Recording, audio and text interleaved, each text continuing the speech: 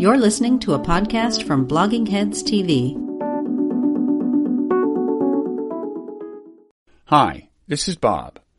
I just wanted you to know that this interview is part of the research I'm doing for something I call the Apocalypse Aversion Project. I'm trying to map out the biggest challenges facing humanity, from potentially catastrophic technologies to stupid foreign policies, to the tribalistic tendencies of human psychology, and figure out what we can do about them. The epicenter of this ever-evolving project is the Non-Zero newsletter. I hope you'll consider subscribing at nonzero.substack.com. And while you're there, I hope you'll even consider subscribing to the paid version of the newsletter for that full apocalypse aversion experience. Hi, Tim. Hey, how's it going, Bob? I'm doing okay. Let me introduce us. I'm Robert Wright. This is The Wright Show, available on both streaming video and via audio podcast. You are Timothy Nguyen, a researcher in AI at Google, but importantly, for our purposes, you are a mathematician. After getting your PhD in math at MIT, you spent some time in academia. And your work, included physics. You published papers on physics and so on. And it's this intersection of math and physics that is most relevant to our story today. And I gotta say, it's a very interesting story. I'm really looking forward to this. I mean, it involves, on the one hand, physics, including the quest for a grand unified theory of physics. And a recent candidate, for that honor that was put forth by Eric Weinstein, whom some people may have heard of, a kind of a founding figure in the so-called intellectual dark web. He's frequent podcast guest on, Joe Rogan, other important podcasts and so on. He's become a pretty, prominent, figure. So we're gonna talk about all that and your critique of his theory, but it's also, in addition to the physics, which I definitely want to spend time on, it's a story about kind of the modern media ecosystem and the role that podcasts play in discourse, including scientific discourse now, and the way some of them can even play the role of gatekeeper in terms of which ideas get discussed and which don't. And then it is the story of Eric Weinstein, whom I find endlessly fascinating, just as a character and as a modern phenomenon. He's risen to prominence in the last few years, in ways that I think kind of reflect on the modern digital media ecosystem. So I want to talk about all that, and I want to do a little more by way of setting it up. But first, is there anything I've gotten wrong so far, like about you or about anything or just anything you'd want to amplify? No, everything you said is absolutely correct. I think there's a lot of interesting things certainly to discuss, both the technical subject matter, at a high level, but also the role of misinformation in our age, which is certainly big in our modern society. It's big in tech, certainly where I work. And also because Eric and Brett are also sort of both partaking in this sort of information/misinformation campaign, although in different ways, physics versus anti-vax and things like that. So I think these are all very interesting things. Okay, so Brett, we should say, is Eric's brother, Brett Weinstein. He's actually been on my show a couple of years ago. Lately he's been expressing views on the dangers of vaccines and the merits of alternative therapies for COVID and so on. They're an interesting pair. And actually Brett has a grand unified theory, or not unified, but a grand theory in biology that he thinks isn't getting enough attention. Eric, it's interesting. I mean, this theme of kind of, misinformation and who determines which information gets out there is one that Eric has long talked about, because he thinks this theory is among the ideas of his that were kind of suppressed by the establishment, this physics theory. He came up with it 25 years ago or something when he was a grad student, in math at Harvard, from which he, got a PhD, I think. So yeah, all this figures in. Now before we start and provide more necessary background information, just to give people a sense of the intensity of this, I want to play a little, recording from a Clubhouse, conversation where, so you have published a paper with a co-author who is a PhD in physics. And somebody on this Clubhouse asks Eric, when, he's going to respond to the paper, which he has not done. People need to know that, your co-author on this paper has chosen to remain anonymous. We can get into why, but his kind of pseudonym is Theopolia. So you'll hear a reference to that and Eric, saying that this is one of the reasons he doesn't want to, engage, but I want to, this just takes a minute, but I think it's interesting. So, this is again a conversation on Clubhouse and somebody's, asking a question of Eric Weinstein. Before you go, Eric, I was actually wondering, specifically when we'll hear like a debate, with, you and Theo and Timothy about Sorry, who's Theo? Timothy and Theo, they put out their retort to... Sorry, who's Theo? Theopolia and Timothy. Yeah, I'm not aware of Theopolia. We don't know who he is. Yeah, we have who's to know Theopolia?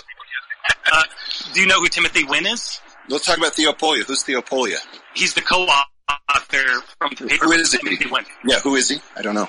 That wasn't the question, though, No, right? that is the question. No, the question was... No, that is the question. No, you're not understanding.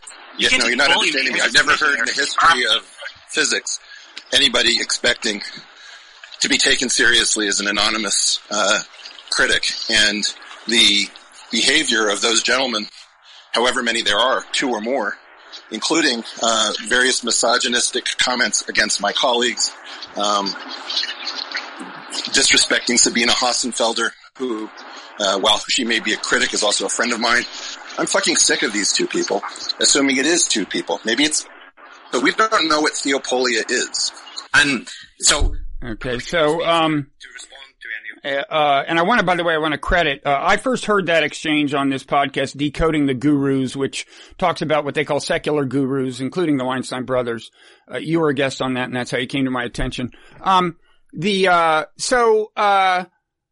First of all, I think he seems to be referring to be including you in the group that he says has said misogynistic things and negative things about, Sabina, Hassenfelder, who is a physicist who has actually been on my show a couple years ago.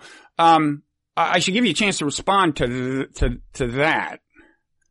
Yeah, I mean, it's quite nonsensical and outrageous, the kind of claims he's making. Certainly for me, it doesn't make any sense because I never said anything disrespectful about Sabine. In fact, she endorsed the work, the response paper on her blog. I also interviewed her at Google. So, Sabine and I are, friends in that regard. In terms of the misogyny and all the other claims he's making, from what I can tell, nobody really even knows what Eric is referring to. I was actually just checking over some of the Discord channels yesterday to see what people were saying when they heard that clip, and they all expressed confusion as to what Eric was referring to.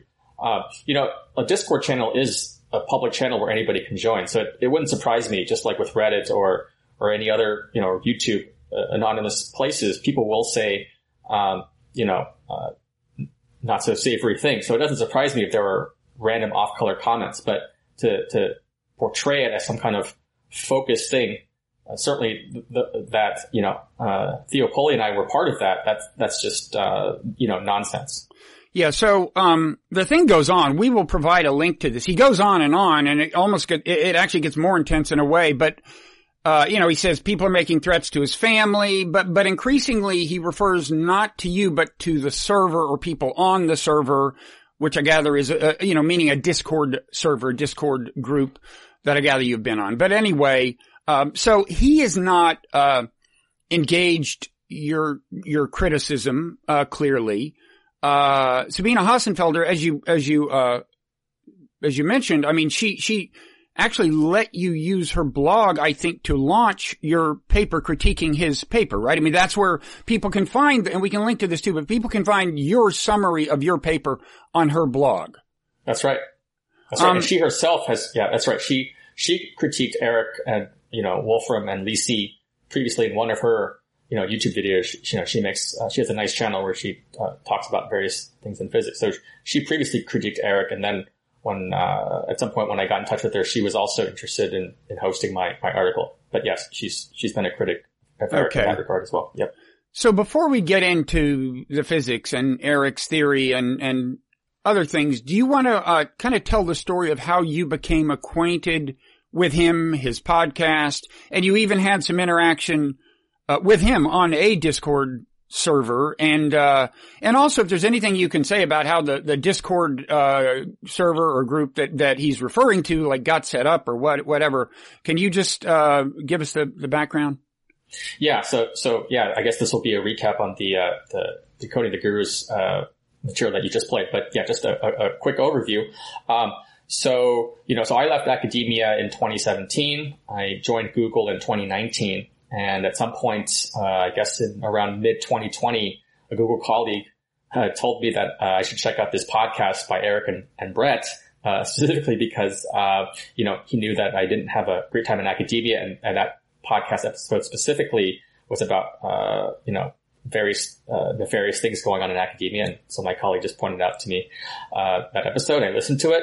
From that episode, I learned that, Eric has this claim about the Seiberg-Witten equations, which I wrote my PhD thesis on. He specifically claims that, in some sort of vague fashion, that he arrived at them before, Ed Witten and Nate Seiberg, who were the inventors of that set of equations.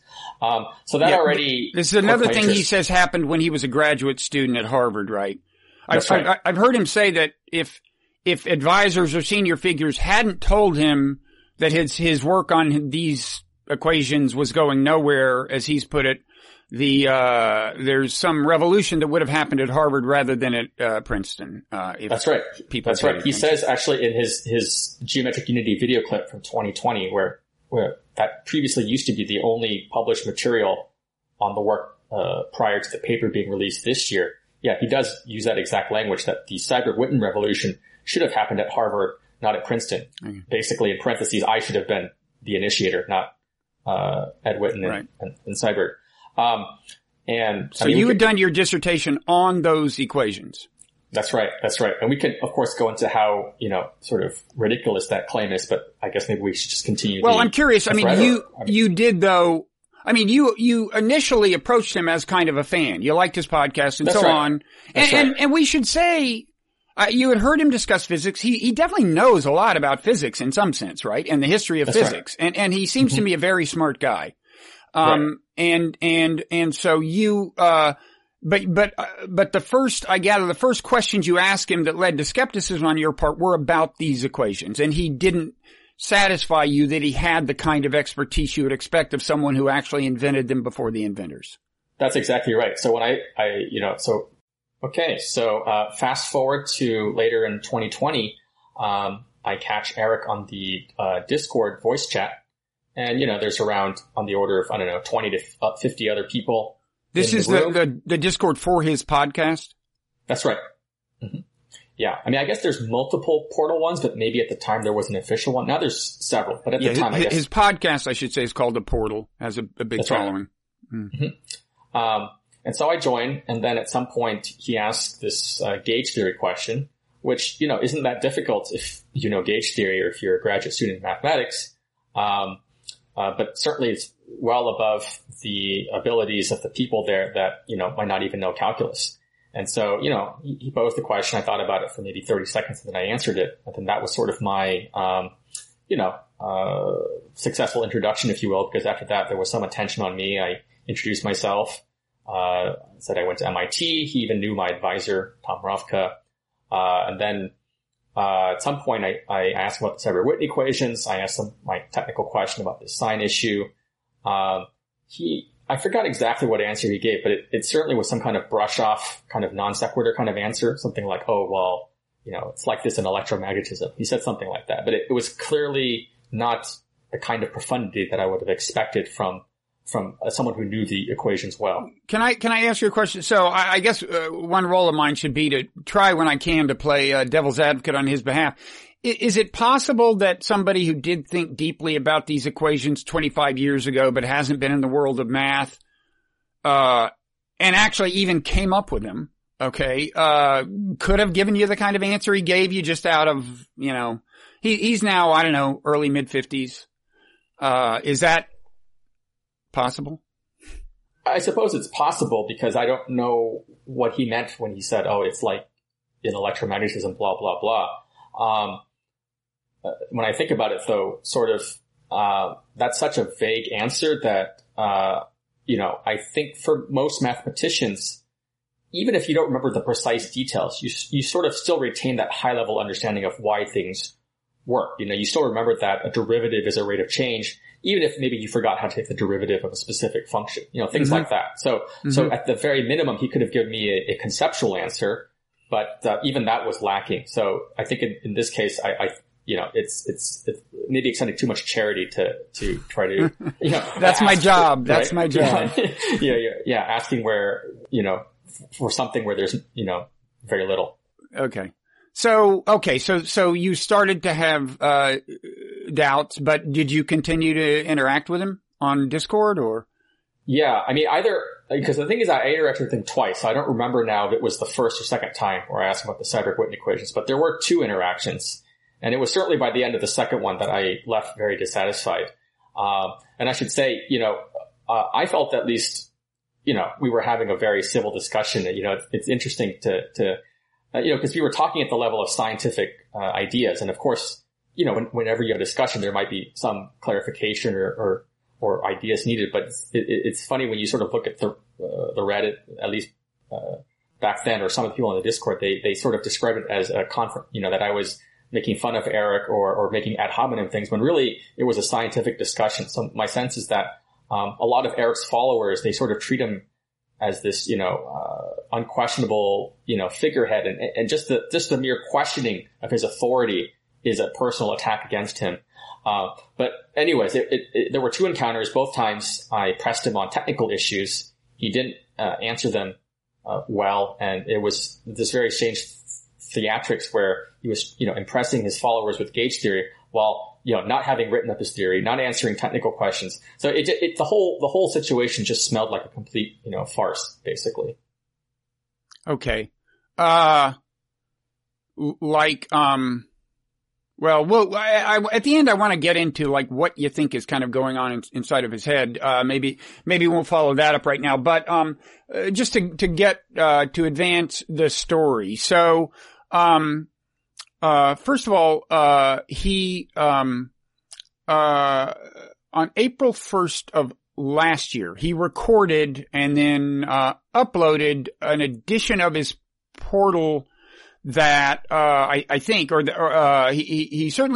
uploaded a lecture he had given at Oxford in 2013 about this grand theory, this grand unified theory. And, this to him was a big unveiling. I mean, he made a big deal of it he recorded the podcast and he's making big claims. I mean, he's calling it a theory. He's calling it a theory of everything.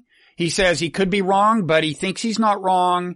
And if he's right, this could be huge, because it could literally be the salvation of humankind, because apparently he thinks under current physics, we can't go faster than the speed of light but we could understand something that would allow us to escape the solar system as opposed to just going to Mars. That's like Elon Musk level aspiration, his or higher, to get beyond the solar system, which he thinks is necessary for true salvation, I think. Just in the physical existential sense. And so he's clearly saying this is an important document I'm putting out, this lecture that I gave at Cambridge. And that is the thing that you dissect and you and your, co-author, post a paper about, in February, I guess, of this year. And then on April 1st, this time of 2020, he puts out this big paper.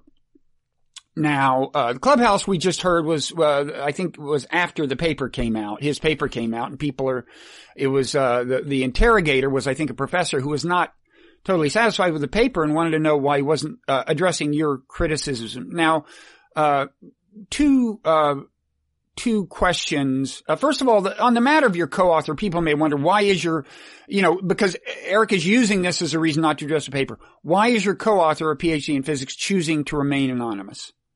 Yeah, I mean, he just wants to avoid the public controversy. Where he is in his life, he's still, looking to grow in his career. He's, now that he's no longer an academic, he's looking for jobs in industry. And, there's always a small chance that maybe a future employer might Google him and see what he's up to. And just to the extent that this might, smear his image or just get him take him off in wrong directions. He just doesn't want that on his record. So okay. It's just that sort of innocuous, reason. Yeah. And in any event, you're here if Eric wants to talk to an author of the paper. And, that's right. And I mean, it's not like he can dismiss you. You've got at least the credentials. You both have PhDs in math from these prestigious institutions. You've actually published papers in journals, including about physics, and he hasn't. So, there's that. Then, I assume, so you wrote your paper critiquing his theory on the basis of the lecture. I assume you've kind of looked over the paper and made sure that your critiques still apply. Before we get into what a grand unified theory is, what his is, and what your critiques are, I assume you continue to stand by them even in light of the paper he's published since you posted yours. Yeah, that's right. I mean, it's kind of, quite outrageous in many ways that what he put out because, first of all, he actually doesn't even cite our work or mention it at all. But sort of one of our main objections, we had 4 in our paper, and the one which we list first, which is the most severe, is this problem with the so-called Shiab operator. And in the paper, Eric admits himself that he no longer knows how to construct the Shiab operator, this very fundamental thing. So that basically vindicates our work. We said that there was a problem. He admits there's a problem and says he doesn't know what to do about it. And it's, so actually in some sense when the paper came out the very first day, I thought, okay, well, he's already admitted defeat. I mean, there was also this very funny disclaimer on the first page that he's not a physicist and an entertainer and that his work is a piece of entertainment. So it's actually kind of funny how, there are still people, Eric himself, taking the work seriously for reasons I don't quite understand. And actually this is kind of, we were getting ahead of ourselves, but we can mention already. This is, I think, ties into the whole misinformation, campaign in the sense that, he wants to release his work on April Fools and he puts these disclaimers and sort of, you can't tell if the joke is on us or on him. What's the joke? What's the, is he trying to, have an out in case he's wrong? Does he really think himself as an entertainer and this theory is no longer a theory of everything? It's very hard to tell. But anyways, if you just sort of ignore the theatrics, the scientific, content of the paper, admits that there's this problem and it also does not address or cite, our work. So yeah, certainly our objections, still hold. And, further in that Clubhouse recording, his responses, his attempted responses at the objections are all basically nonsense, just complete smokescreens. Well, there are no substantive responses, are there, in the Clubhouse thing? I mean, there are no... Well, he mentions things like, he says that, one of our complaints is that the theory is chiral, and that, his theory isn't chiral, but our objection is that there's a chiral anomaly, which is not the same thing as being a chiral theory. And so he knows that most of his audience isn't technical, so he could sort of try to, mischaracterize our criticisms and pretend that he's, addressed them. But, if he were a serious scientist, the way scientific work is responded to is you have to formulate the objections precisely, and then you also have to give a precise response. And it's clear that he's fallen well short of that. Okay. Again, in my role as devil's advocate, I'll say I have had the experience, like when I write a book and there's a book review and it's clearly negative, and I just scan it and think, oh, this is so stupid. And I have this kind of caricature of what the criticisms are in my head. Like I might just see the word chiral and go, oh, he thinks it's a chiral theory, and not bother to assess it.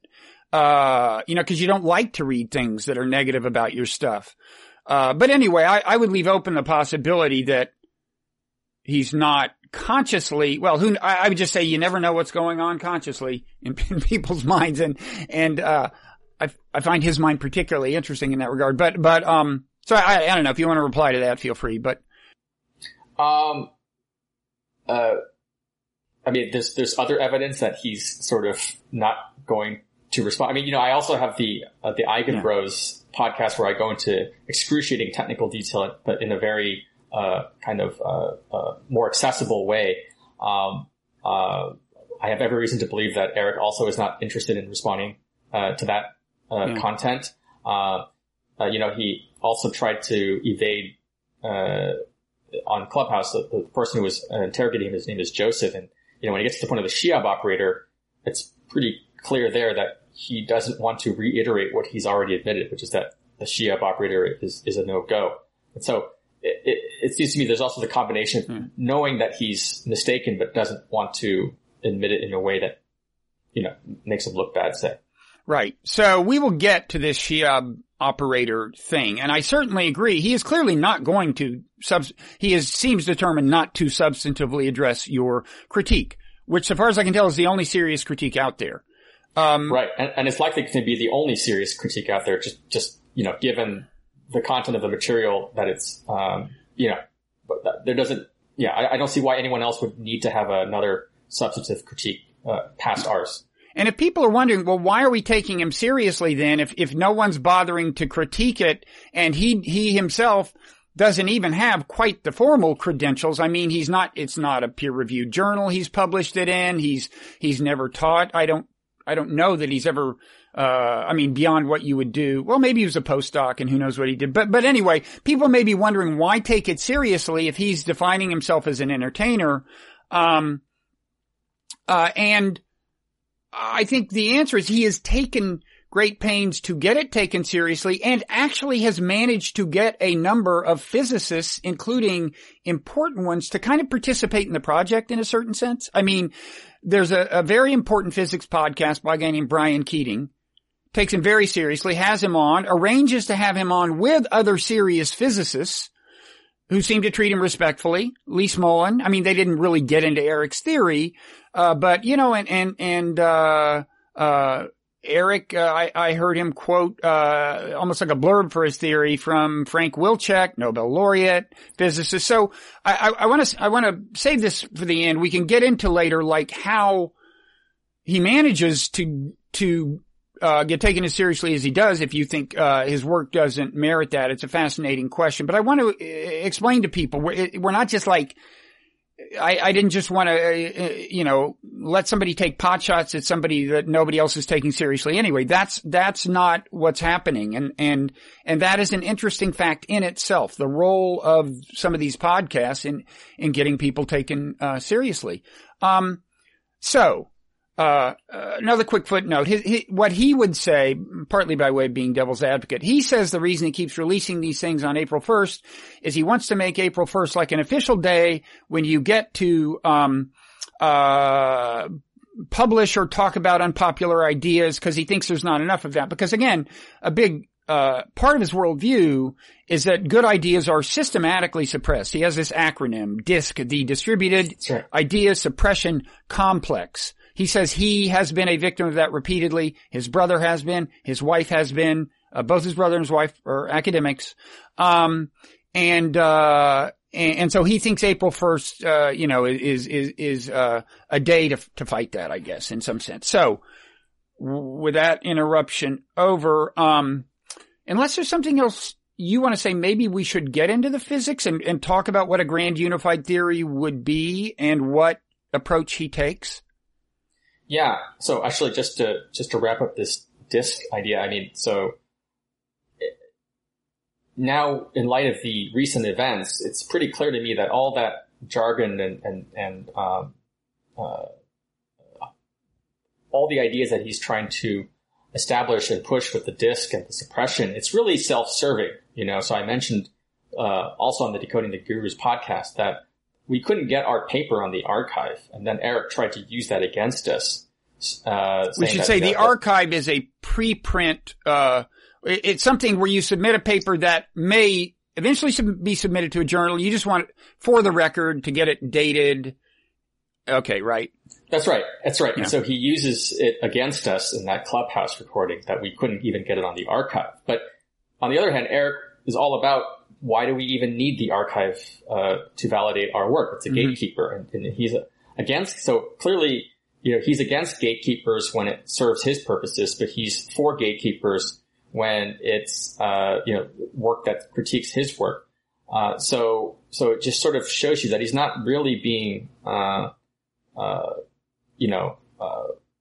faithful to the ideas that he's touting. And I gather your view is that it wasn't accepted because it wasn't a paper about a paper. It was a critique of, at that point, a video lecture. That's right. Because other stuff of yours has gone on the archive. It wasn't that you don't personally qualify. That's right. It just, the moderators, it was unfortunate they didn't really give a, precise reason. They were very vague. I guess that's the way they are. But, basically, if you read between the lines of what they wrote back, it's essentially because they didn't think the thing we were critiquing was substantive enough to warrant a critique that would be suitable for the archive. Okay. So, yeah. Okay. So, on to grand unified theories, or unified field theories, or whatever. Eric calls this a theory of everything. I mean, now what I've heard traditionally is that what a unified theory of physics would do is unify the explanation of four forces: gravity, which is general relativity, is our current explanation, and then electromagnetism, which includes light and stuff, and then the strong force and the weak force, which are things that operate at the very level of very small particles, subatomic particles, and that kind of thing, right? I gather one is attractive and one is repulsive, maybe, or maybe I have that wrong. If you're nodding your head, maybe I have it right. But looks like I may not have that right. Well, gravity's attractive. Gravity's attractive. Electromagnetism depends on the sign. Positive and like charges repel, opposite charges attract. I don't have enough intuition about the strong and the weak force to think about in terms of attraction or repulsion. There's a mathematical structure, but I'm not sure if that's the right way to think about it. Okay. So that's one thing you hear is it would unify these four things. Sometimes you hear it put like it would unify general relativity and quantum physics. I guess the idea being that quantum physics kind of pervades those other areas, right? Or something, but you hear it put various ways. How do you describe what a unified field theory would do, and what do you think Eric's conception of what it should do is? Sure. Yeah. So I think maybe a way to think about this is to think about a two-dimensional grid. So on the x-axis, you would have the four forces: gravitation, electromagnetism, the strong and the weak. And on the y-axis, you'd have classical physics and quantum physics. Okay. So the current state of physics is as follows. So a theory of everything would basically unify all four forces together so that there would be, one coherent structure from which all four emerge. And then you would also make the theory quantum because, the universe is fundamentally governed by quantum physics. And so we would like all four forces to be described by the laws of quantum mechanics. Now, the current state of physics is as follows. We know how to unify three out of the four, electromagnetism, strong and weak, and we know how to make them quantum. That's what the standard model does. Okay. And we also have Einstein's theory of gravity. So that's gravitation, but only at the classical level. Famously, we don't know how to make a quantum theory of gravity, or at least in a way that, satisfies all the things that we would need for it to, be well behaved and be called a theory of everything. So, but there are various different approaches. So you could try things like, let's just try to make gravity quantum in isolation. So you have things like quantum gravity, loop quantum gravity. You can try to unify everything, which is what string theory is trying to do. But string theory has had its challenges, and I don't know enough about string theory to go into the detail. But, string theory is sometimes one of the most ambitious attempts because it tries to do this horizontal unification of all the forces and the vertical unification of getting everything quantum. Now, Eric's theory, okay, it's so how does it fit into this matrix here? Eric's theory isn't quantum, so in some sense it doesn't even qualify as a theory of everything, because a theory of everything would have the horizontal and vertical integration. Eric's theory is purely classical. What it would try to do, if it were to succeed, would be to have just the horizontal integration, where you have all four forces stemming, unified together. And so in Eric's theory, he presents a set of equations from which you're supposed to get the Einstein equations, the Maxwell equations, and the Dirac equation, which are sort of the ingredients of all these different forces. So Maxwell is electromagnetism, and then Dirac, his equations kind of encompass, well, they're relevant to strong and weak. Or wait, they're like electro-weak or what? What is Dirac? Yeah. So I should have said Yang-Mills instead of Maxwell. Yang-Mills is actually a generalization of Maxwell, but yeah, so he wants to get Einstein, which is gravity, Yang-Mills, which, essentially would wrap up all the other ones. When you have also, matter fields, quarks, then you also have what's called a spinner, so you have the Dirac equation. So they're not, things aren't so cleanly separated, but basically these equations have sort of all the different ingredients that appear in the standard model and therefore, describe the other forces. So he's saying, and first I should say, as for you note in your paper, that one of his big failures is to account for quantum mechanics. That's something that from the beginning he was saying, I think, was not an aspiration of his. He said, I think the current generation is mistaken to think that that they are being called to quantize gravity. He's not trying to quantize gravity, whereas everyone else seems to think that's necessary or something like that. And I gather Einstein might agree. Einstein also thought that quantum physics ultimately wasn't, the interpretations of it weren't on the right path. And he was looking, I think, for an ultimately classical unified theory, right? So in that sense, is Eric kind of approaching it the way Einstein would? He thinks things are ultimately classical, or is that even clear?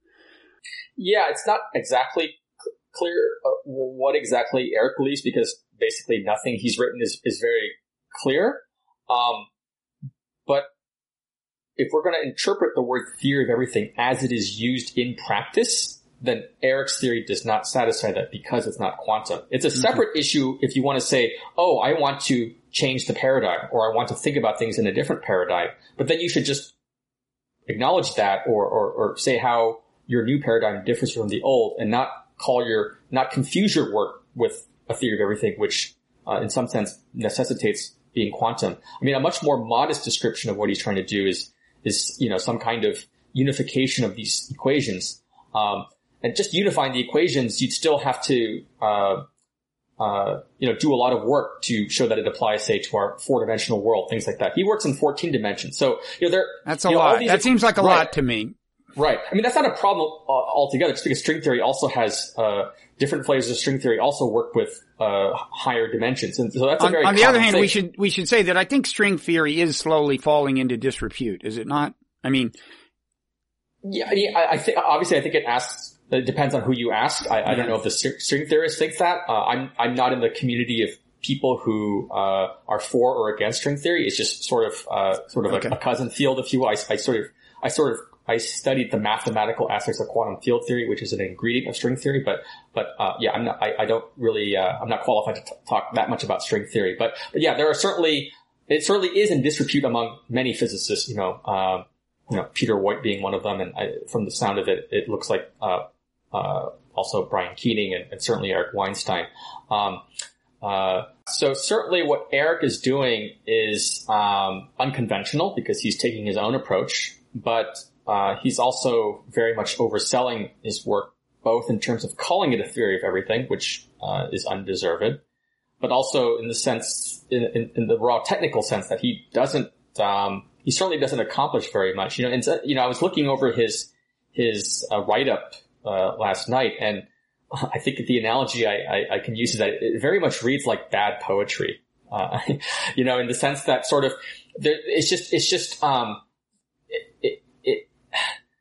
it's very discursive, and it just mixes lots of different styles of writing. There's technical parts, there's personal qualifications, there's analogies that aren't maybe always apt or just maybe more confusing and poetic than they are illuminating. And it's just this kind of mishmash of all these different things, and there isn't a coherent statement about what's actually proven or true and what's false. So it's just very inappropriate for scientific writing. But even from a literary perspective, it's just very the execution leaves much to be deserved. Well, I'm not fit to judge poetry, but in my role of devil's advocate, I'll say he does, I think, have a gift for metaphor. I mean, he's very good. He's a great conversationalist. And I mean, if you listen to like the Joe Rogan stuff, and one part of it is his ability to just inject this kind of arresting metaphor or something or comparison into the conversation. And that's like an important part of thought. It's even an important part of scientific thought in a certain sense, right? It's like coming up with ways to conceive of things. And I guess, I don't want to get in the way of your talking about the theory itself, but at some point I want to ask you, maybe I might as well, is like, does his paper, does it have that kind of value? In other words, a person reading through the paper who is a physicist and wants to think about this unification stuff seriously, comes across some metaphor or some idea out of left field and goes, well, that's interesting, and pursues it in a fruitful way. Does his work have that character to you? Certainly not to me, and I think to most people. I mean, let's be clear. Scientists, mathematicians, writers, we all have different personalities. We have different styles, and there's no one correct way to write a scientific document. Right. It's just a question of, are you explaining your ideas well, and are you respectful of your audience, right? And to that extent, if there are insights to be found in this paper, they are not well presented, at least given a reasonable time budget. I already spent quite a bit of time dissecting his video. And so when I look at his paper, just like you're trying to skim to get to the essential contents because, it's 69 pages. I don't have the time to read it line by line and try to extract every little nugget out of it. But from sort of the typical cursory reading you'd give something as a sort of a pre-reading, right? It doesn't meet the bar to me as something that I would expect to get grand insights out of. Okay. So back to the theory. I mean, it sounds like he wants to, well, leaving aside the question of whether he succeeded, come up with some like equation or set of equations from which the Dirac equation and Einstein's equations, and is it Yang-Mills or Yang-Mills equation? Yang-Mills. Yeah. Can be derived. Is that the idea? Like they would be entailed in the mathematical structure he would come up with? Cause that seems to me that would be pretty impressive. I mean, if these three theories collectively, even if in a kind of a vague way with overlapping bounds, if they collectively encompass the four forces, right? Like I'd be impressed. That would be really cool, right? But that's exactly this issue with sort of over promising because, he writes down the equation, says that they're supposed to come out of it. And so that seems really cool. The problem with the equation is that it involves the Shiab operator. And what we pointed out in our paper was that this operator doesn't make any sense how he defines it. So in some sense, you can set up all the cool things that you want, but when the rubber hits the road, if, your basic, ingredients are nowhere to be found, then, your cool idea can vanish. Now, I should say that, of course, there are, scientific theories often almost always have problems with them. Mathematicians will publish proofs that are flawed and then get corrected later.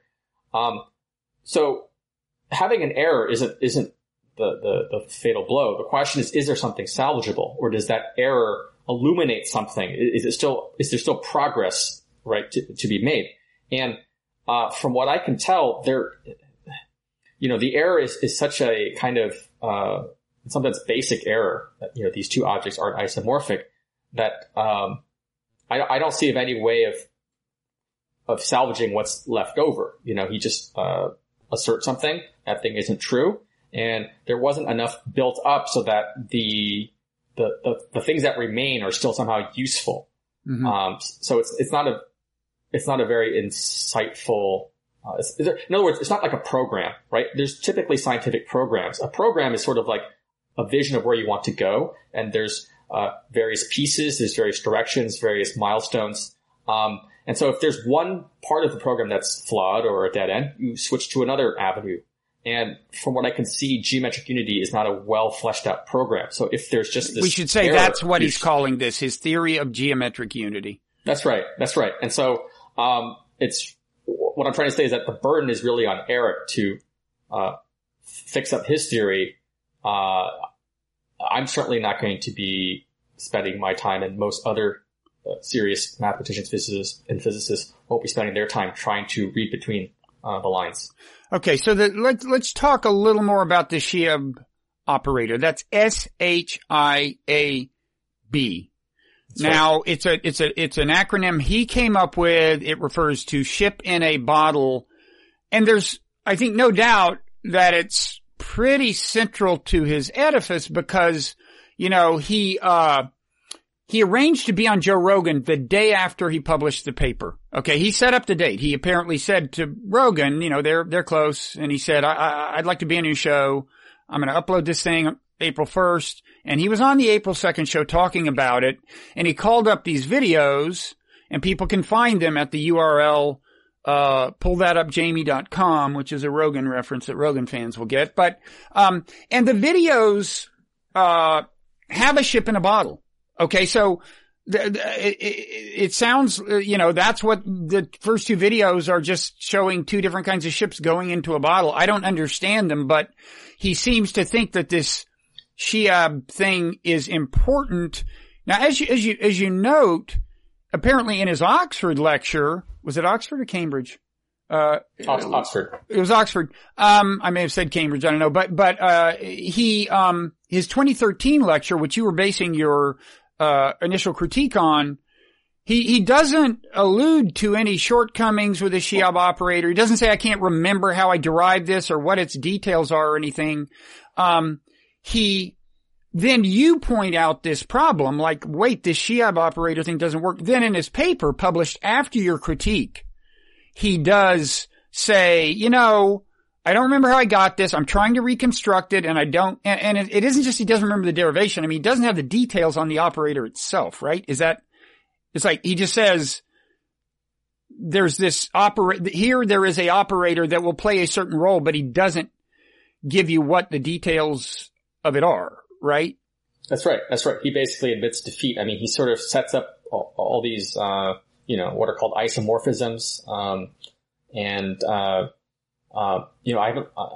didn't look at it that carefully just because once he disqualified himself so clearly, it didn't make sense for me to sort of absorb all the details to figure out precisely its relationship with other things which are now sort of invalidated. But yeah, I mean, he sort of, has a long set of equations or intended equalities. And then at some point he says, well, the Shiab operator, I guess, is supposed to complete this part, but okay. I've lost the notes. I no longer know how to do it, which is obviously very disappointing, especially in light of the fact that prior to the paper coming out, he was very assertive and aggressive about his theory being taken seriously, sort of making fun of people that, why should I have to write up a paper? Just watch my video and you'll understand everything. So it does contradict sort of his attitude that he previously had before writing the paper, where it made it seem like, there weren't any loose ends.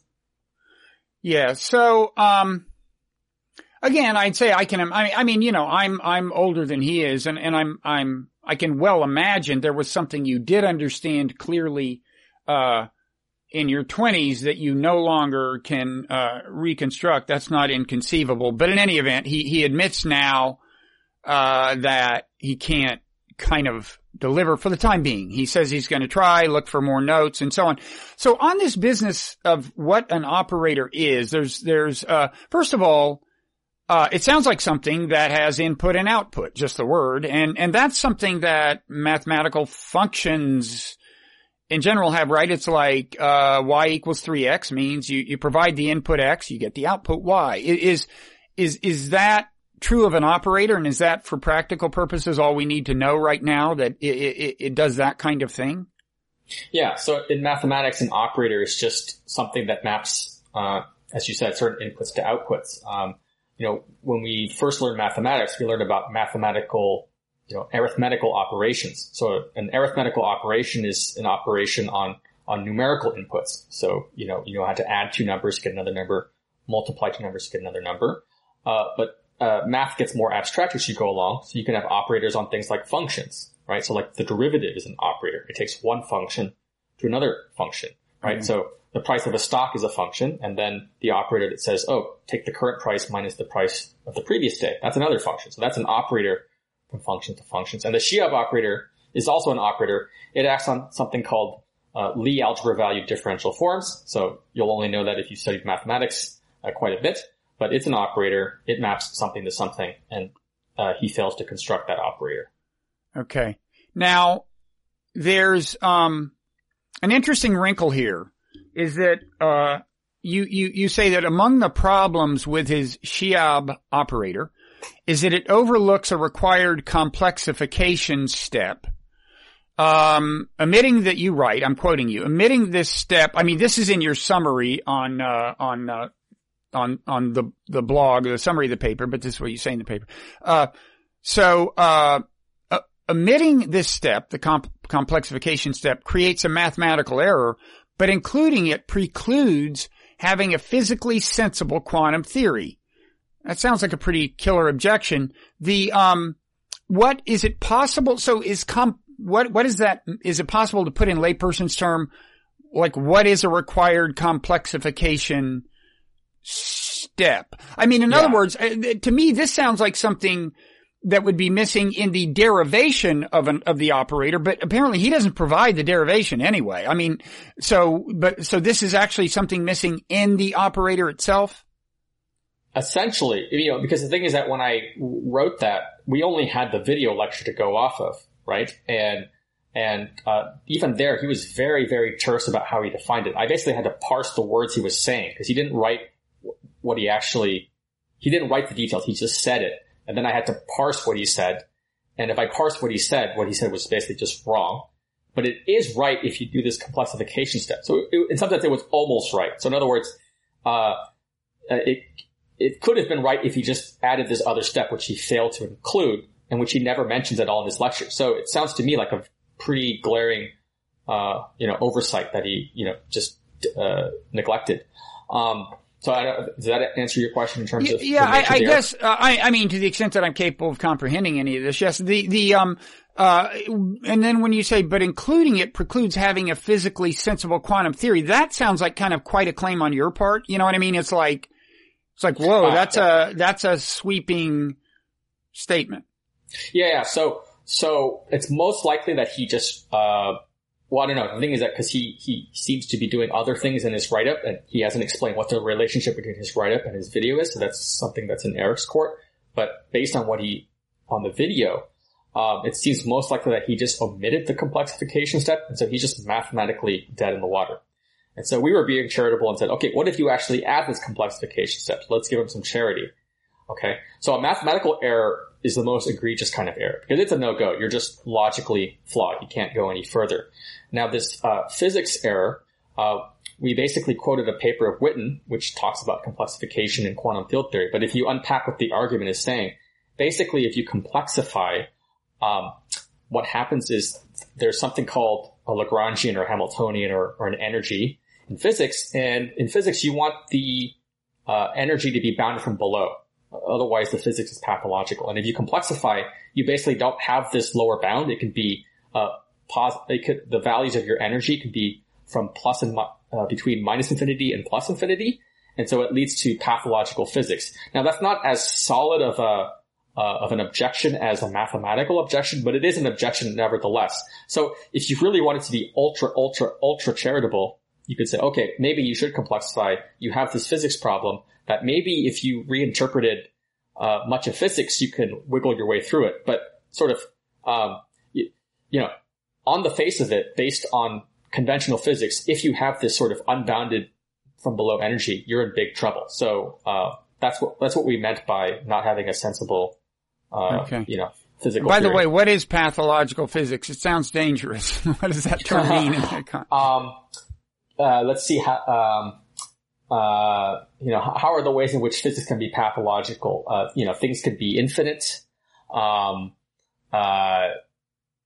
So in other words, just clearly incompatible with perceived reality. Is that what pathological means? It leads you to a view that is clearly not the case, or? Yeah, basically you violate certain, principles, right? That, something like, this isn't the objection at hand, but you could say, we believe that the speed of light is a speed limit. And so if your theory predicts, that that's not the case, then it's in violation of Einstein's theory of relativity. So we axe that theory. Now, the thing is that, of course, physical theories are not, logical truths, right? So that's the sense in which a physical violation doesn't have the same level of certainty as a mathematical violation. I see what you mean by that, right? yeah. So yeah. But again, you'd have to be ultra charitable to extend charity to Eric, because not only would he, to overcome this objection, not only would he have to get his own theory correct, but he'd also have to reformulate our very accepted foundations of physics to overcome these things. So, how many times, do you want to, move the buck, right? So, it's up to you, or anyone else, of course, but sort of the point is there is this, currently physically nonsensible consequence that he has if he complexifies. So that's the objection. Yeah. So that's your main, and I've heard you say this is in a way your central objection. It's the one that's most kind of rigorous. You feel, particularly confident of it. There are several other objections. One is the choice of gauge group. Again, gauge theory is a thing, and apparently, now was gauge group kind of, or gauge theory very central to your dissertation? Is it very closely related to those equations you did your dissertation on? Yeah, that's right. I mean, my PhD dissertation was basically in the subject of gauge theory. Okay. And gauge theory is what underlies, the Standard Model and much of particle physics. So it's very central in all of these things. Okay. So you're right. The choice of gauge group for GU, that is, geometric unity, the theory, Eric's theory, naively leads to a quantum gauge anomaly, thereby rendering the quantum theory inconsistent. Any straightforward attempt to eliminate this anomaly would make the Shiab operator impossible to define, as opposed to just undefined, which you're saying it is, which you earlier said it is, compounding the previous objection. In other words, the objection you just made. Anything you want to, I'm kind of reading this for the record. I don't think we can expect a lay audience to totally grasp, them, but is there anything you want to say by way of, maybe for the benefit of a lay audience or by way of elaboration? Sure, yeah. So the second objection has to do with, previously I mentioned how you should make your theories quantum. So if Eric wasn't interested in making his theory quantum, this would not be an objection, but presumably this theory, if it is going to be called a theory of everything, should be made quantum. And if he did do that, there would be this obstacle, what's known as a chiral anomaly. And if he tried to fix that in the most straightforward way by changing the gauge group, which would eliminate this anomaly, that would make the Shiab operator undefinable, whether or not you complexify. So he's got this kind of really bad situation where if he wants his theory to be a theory of everything, he has to quantize it. But the only straightforward way to fix that is to make the Shiab operator even more undefinable. So that's the sense in which that line about compounding the previous objection referred to. And could he in principle escape from some of this criticism by just saying, I'm on the same page as Einstein. I still hold out hope that quantum physics will be shown to be so egregiously, not just incomplete, but maybe misleading, that we don't need to accommodate it. The world is ultimately classical and deterministic. I assume, I almost get the sense that maybe that is what he would say, but maybe I'm wrong. I don't know. Would that be, now I know your physics co-author is not here, of course. We should say that, even though you have published articles in the Journal of Mathematical Physics and so on. I assume, the guy working under the pseudonym Theo, Polya did some of the heavy lifting here, but, so just let me know if there's a question you don't want to answer, but, in principle, could Could Eric use that escape hatch? If you tried to, it wouldn't make much sense because, how do I want to say? If you're going to go that route and say, you know what, I'm going to throw out quantum theory and, because I think classical physics is sufficient, he wouldn't even have to, there would be so many problems, or that would be the scope of that would be so large that, this introduction of GU, is in some sense a red herring, because you wouldn't need all these extra structures like the Shiab operator, blah, blah, blah. He would just be able to start with current classical physics, current quantum mechanics, and explain why we don't need quantum physics. So in some sense, this proposal to ignore quantum physics is out of scope in the sense that, when you're working on a problem, you want to isolate the most important aspects of a problem, right? Mm-hmm. And so he doesn't need all these other auxiliary structures, this 14-dimensional observers, spinners, blah, blah, blah. If he really just is focusing on disentangling classical and quantum physics, he could start from that overarching theme. So it's very disingenuous to try to embed that into, his theory of physics. Maybe an analogy would be like, maybe you're talking about, evolutionary biology, blah, blah, blah. And at some point your theory goes awry and you just invoke God out of the blue.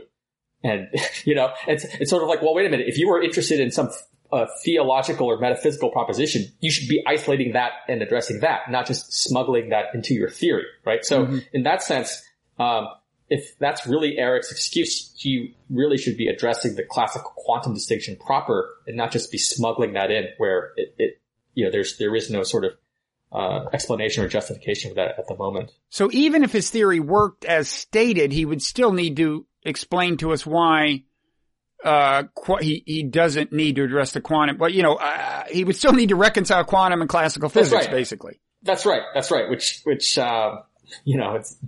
going to be enough work for one man, I would say. Yeah, exactly. Yeah. Okay, your third thing, the setup of geometric unity asserts that it will have supersymmetry in 14 dimensions. That is, his theory is in 14 dimensions, apparently, something I have trouble wrapping my mind around. But anyway, in 14 dimensions, adopting supersymmetry is highly restrictive. It implies that the proposed gauge group of geometric unity cannot be correct and that the theory as stated is incomplete. Anything you want to say about that? I mean, I'm intrigued by this 14 dimensions thing because this is, a huge number of dimensions is something this has in common with string theory. And I'm always like, what are you talking about? I mean, it's like I can barely wrap my mind around Einstein saying, think of a 4-dimensional continuum, right? In other words, I get that conceptually. Yeah, time is a dimension, but then you say, imagine it as a kind of a space. And I'm sorry. I can't even do that. These guys are throwing in 10 extra dimensions. What would that even mean? Or is it that the 10 of them are supposed to kind of come out in the wash, so to speak? Like when it's all done, we return to 4 or so. I mean, how does this work? Yeah. I mean, so first of all, I should say this objection in some sense is the least significant, I want to say, because, it's not even clear what Eric is doing exactly with supersymmetry. He says he's using it at some point in a video that's not in his geometric unity lecture. We put the timestamp in our paper. In his actual, April 1st paper of this year, he says something about he's not using supersymmetry. But again, since Eric is vague in sort of in all walks of this project, it's not clear whether he's using it or not. Do you trust the video or do you trust the write-up? So in that sense, he may or may not be using supersymmetry if we are most charitable. It's just that if he were, then that is the objection. But of course, the other two objections are already very, very serious. So this is just another one to add to the pile, so to speak, to sort of cover all our bases. But, so that's the nature of that objection. But to go back to your thing about higher dimensions, I mean, you should think of these higher dimensions. I think maybe the best way to think about it is that they're internal degrees of freedom. So for example, you can think of an object and say it's temperature, right? Temperature is a number, so you could think of it as another dimension. But it's not a spatial dimension. It's just another number you assign to that object. So it's just a property? It's just a quantifiable property? In this analogy, yes. And it's you can think of that also in terms of other objects. So for example, electrons have what's known as spin. Now it's not the usual spin that you think of as a top spinning. It's just some internal, what mathematicians would call a representation. So you have an internal space, you have, this is actually the origin of gauge symmetry, if you will. But anyways, so you have these internal degrees of freedom. They don't have spatial extent. And so, yeah, you could really think of it really indeed as a property, as quantum numbers that you assign to these particles. Now that's not quite the same as having, so I kind of cheated a bit because there is a difference between these sort of, gauge degrees of freedom or these sort of, symmetries arising from the gauge group versus the, say, 10 extra dimensions that Eric is introducing. They're different in some ways, but at the level of what we're talking about, you should just think of things as being sort of internal in some sense. Well, let me ask you this. Let's just thinking of it as math, okay? Like 10 goes into the math. Leave aside what it means physically. What does he get out of that in his theory? What does it make possible? Is there something it allows him to assert or derive that's useful? Yeah, I mean, this was something that wasn't very clear, and it still isn't very clear. So he's trying to do something, elegant in terms of things called metrics and spinors. So the thing is, in 4 dimensions, so in Einstein's theory of gravitation, you introduce something called a metric. A metric is just the way you measure distances and angles. It turns out that you need 10 numbers everywhere to describe a metric. And that's because, well, if you have a 4x4 matrix that's symmetric, it's equal under reflection, then you have 10 independent numbers. Okay. And so that's where 4 plus 10 becomes 14. And when you add in these 10 extra dimensions, you can try to do various geometric constructions that, may have interesting properties. So that's the reason why Eric introduces these extra 10. It's because he wants to consider the space of all, metrics, and then he does various constructions on top of that. I mean, none of this is earth-shattering. These are all very natural if you come from a differential geometric background, which both Eric and I come from. So there's nothing earth-shattering about any of this, but these are sort of all very natural things one might think of as a mathematician. Okay. And then your fourth, main point is just that there are various technical details omitted, something I think we've already kind of gathered. And you say this leaves many of the central claims unverifiable. So, there's a few issues this raises. I mean, by the way, again, in his defense, nobody else has come up with a unified field theory that works, right? Are people trying? He had a guy on his podcast who says he's now a surf bum, but who came up with one 15 years ago, a serious physicist, right? I forget his name. Garrett Lisi. What's his name? Garrett Lisi. So that was a for real attempt, right? I mean, that I guess hasn't been greeted, with hosannas, but people looked at it and, well, it was a more serious attempt than Eric's. And actually, yeah, unfortunately, I haven't looked at that work closely. I should at some point. My impression is that work was, at least serious work insofar as, there were none of the sort of sociological theatrics. What he did upload was a properly written scientific document. There were flaws to be found.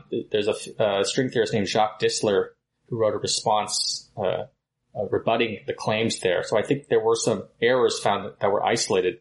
But, what I'm saying is that that's the way a scientific dialogue should proceed. You write up a proper paper and people respond. This is nothing ordinary. People propose all kinds of things in physics that are later shown to be wrong. So I don't know what's salvageable from, Lisi's ideas, but what I'm trying to say is that, it was a proper paper. There was a proper response.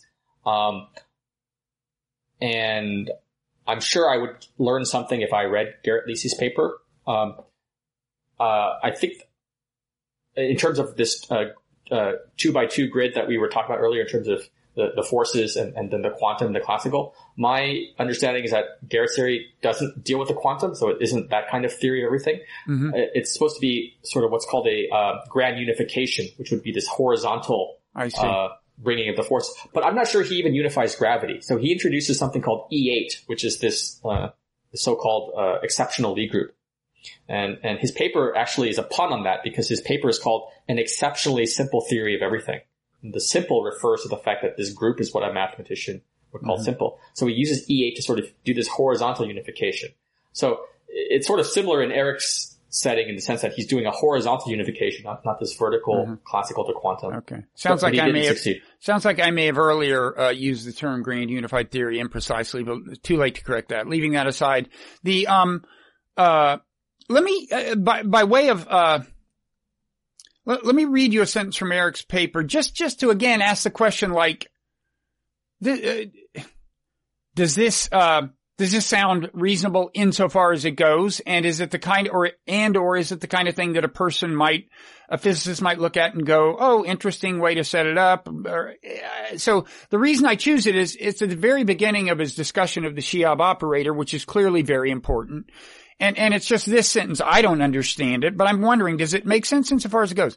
He writes, in essence, gauge theory and relativity have been disconnected because of the incompatibility of contraction and gauge covariance of terms within the action. Well, that sentence in isolation, I'm not sure how to parse that. I mean, I feel like,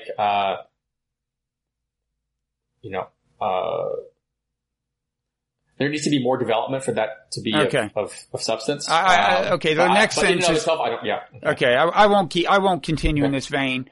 But anyway, the theory of everything. I did say bad poetry, so, that's kind of poetic, but I'm not sure if it's going anywhere, but he gets more poetic than that. I mean, that doesn't have any metaphor, in it so far as I can tell, which again, he's very good at. So nobody's come up with a theory of everything. As I suggested earlier, my sense is that string theory is losing momentum. It's more and more people are saying put up or shut up, and just saying the theory is too liberal. There's just too many, you can in principle reconcile it with too many things. So basically, and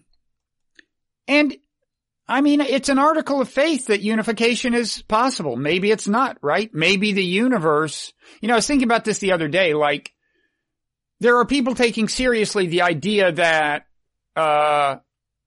we live in a, simulation. Okay, fine, whatever. But just for thought purposes, like, if that's the way the universe was set up, like, if you're setting up a simulation, you might say, okay, well, first of all, you need to have space, physical stuff, rules that make it move. Okay, that's general relativity. That's gravitation, right? And then you'd say, we're going to have beings in here and we want them to be able to perceive things. So we need to have like light rays bouncing around, electromagnetism, radio waves. So let's throw that in. And then something else, right? In other words, unification has worked so far. We keep unifying things. Electromagnetism was itself a unification of electricity and magnetism. Now it has been unified, I guess, with a weak force or something. But, it's not clear that further progress is necessarily possible, right? That's an article of faith. Yeah, in some sense, this also, you interviewed Sabine, and I think you talked about her book in your interview. Yeah, I mean, in some sense, physicists have been guided by this need for unification, I guess, both maybe from a psychological perspective and also from a beauty perspective. But you're right, there isn't, there is no principle that says all these things should be unified. It really is an aesthetic wish, right?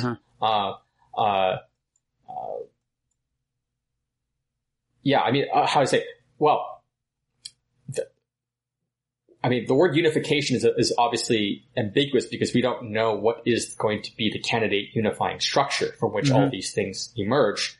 Of course, there are still problems in the sense that, like gravity, we don't know how to make a quantum theory of gravity, which means that, our classical theory of gravity, due to Einstein, breaks down in certain cases, say inside a black hole, things like that. And so,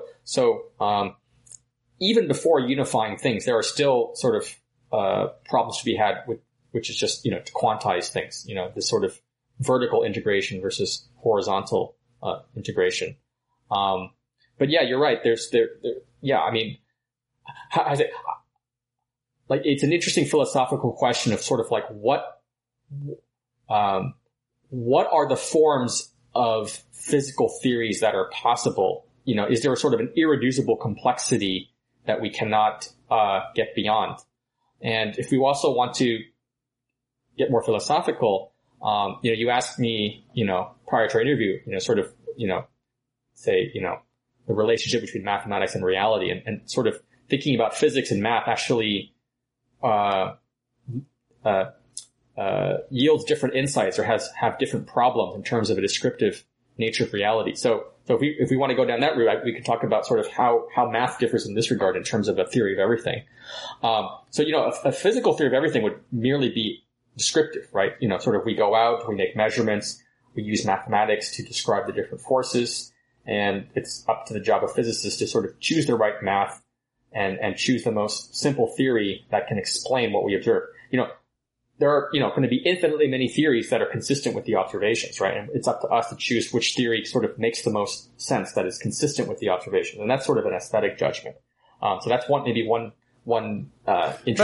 thing, right? Doesn't there need to, if it's unification, whether you think of it as conceptual or mathematical, doesn't there in some sense need to be like a distinct body, like an equation or set of equations or a conceptual principle from which all else flows, from which all of these four forces can be derived, right? That is inherent in the notion of unification, right? Yeah. So like, for example, let's look at, I think the problem is that unification is vague. So for example, in the Standard Model, so the Standard Model encompasses the electromagnetic force, strong and weak. And the electromagnetic and the weak are combined into what's called electroweak. And the gauge group of the Standard Model has different components. It's what's called SU3 cross SU2 cross U1. Let's not worry about what that means, but the gauge group has these different blocks. And one way in which you can talk about this, unification is to have just one bigger group from which that sort of, is larger than these different blocks. And somehow that would be more elegant because rather than having sort of three distinct blocks, you just have this one overarching structure, right? Mm-hmm. But that's sort of that's an undetermined thing. What is this larger thing, right? This larger gauge group. And people have tried does Eric give us that? Does he say, here's the set of equations and I just can't really show you how things flow from it? Or does he not do that? Well, he does write down his equations of motion that involve the Shiab operator. It's just that those equations aren't well defined. So it just kind of stops. But he does have these equations that he thinks will someday be vindicated. We will see how everything flows from these equations. Yeah, if he can get them to work. But that seems quite unlikely at this point. So how do I say? I haven't thought about this. Sort of like, maybe it is the case that, we'll just have all these disparate theories that work, and maybe there isn't some elegant thing that simplifies them all, right?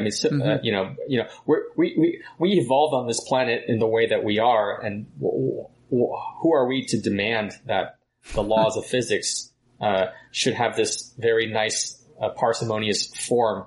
Who knows? It has worked so far to a remarkable extent.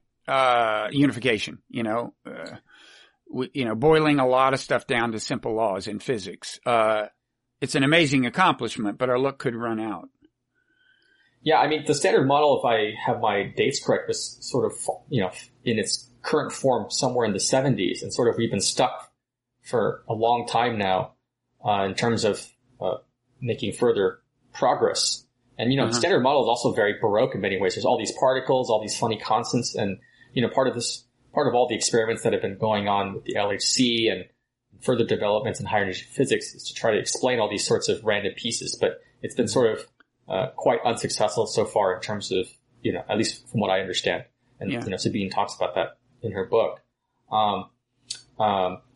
In terms of a mathematical description of a mathematical theory of everything. We could talk about this, if you want to go down that route, but I think it's useful to distinguish between sort of a mathematical theory of everything versus a physics theory of everything.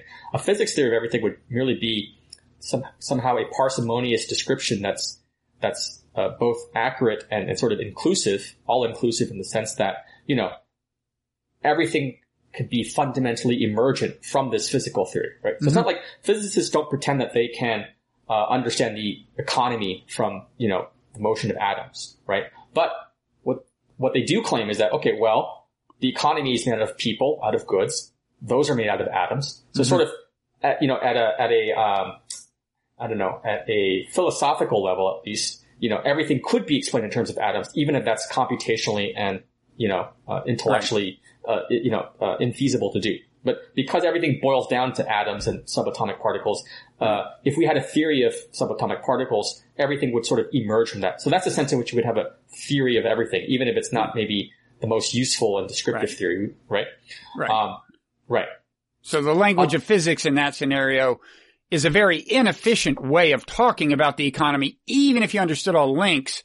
And the language of economics would still, even if you understood it all, the language of economics would be a more efficient language with which to speak about economic interaction. And that's right. One meaning of an emergent kind of property, right? Like so go ahead. I just want to say, as opposed to say mathematics, so this is where things like Gödel's incompleteness theorems become interesting because depending on how you think about a theory of everything, in some sense, these fundamental results in logic and formal systems precludes you from having a mathematical theory of everything, in the sense that, coming out of the work of Gödel, we know that if you give me any axiomatic framework satisfying certain properties, then if your theory is consistent, meaning it has no contradictions, there are always going to be propositions that are, true, but can't be proven within that formal system. So your formal system will always be incomplete. Okay. Another sort of a casual way of saying this is that, you can't prove everything. Your formal system can't know with certainty whether can't decide, if you give me a statement, whether it's true or false for every statement. That will always include some true statements. That's right. Exactly. It can't tell you whether they're true or false. Yeah. Now all of these are quite subtle because you have to think about, okay, what do you mean by true if you couldn't prove it? So the way these things work is that, you always have a stronger system that can show that something is true, but then, your original system wasn't as strong as this more powerful system. So for example, here's an analogy. Okay. So if you indulge me for a second. So for example, let's think of like the game of chess, right? So you can imagine a game of chess where, what is the goal of chess? The goal of chess is to, get your opponent's king into checkmate, right? And you can ask questions like, well, what pieces do I need to use to accomplish, checkmate, right? And so, if I have a king and a knight, I can't checkmate, but if I have a king and a rook, I can checkmate, right? And the nice thing about a checkmate is it doesn't really make reference to, the particular pieces you need. Checkmate just simply means that your king is under attack and it has nowhere to go, right? So, you can think of, in this analogy, the more pieces you have available, the easier it is to checkmate. And likewise, the more axioms you have, the more powerful your axiomatic framework, the more powerful, the more things you can prove. So what ends up happening is, in practice, here's what happens. Say you want to start out with a formal system. Here are my axioms of mathematics, and I want to start deriving all the possible things I can derive from that. Mm-hmm. There are going to be some statements which are true in the sense that, if you add more axioms, if you add more pieces to your chess game, so to speak, you can do more with it. You can prove more. But this statement, which you could actually already formulate in the original weaker system, doesn't know it's true. So So that's the sense in which there are things which are true. Okay. You can formulate them in the original system. But the original system doesn't know about it. You need a larger system to sort of, prove that system. So it's like, sort of like this infinite recursion. No matter what system you have, there are going to be things which are true, at least relative to some higher system, but which the lower system doesn't know. And so there's sort of never a final ending point where you're going to say, aha, I finally gotten my complete formal system that can decide whether every statement is true or false. That's sort of one of the consequences of this Gödel incompleteness theorem. So does that have implications for our ability to know the physical world that are easy to articulate in a simple way? I mean, I may have missed some of the implications of what you've already said, but is that kind of what you're getting at? Well, actually, I can give a very concrete example of actually what's really cool about all this is that you can actually come up with very concrete statements about very simple mathematical objects that can't be proven in the sense that I just talked about, but which are true. Are undeniably true, intuitively true.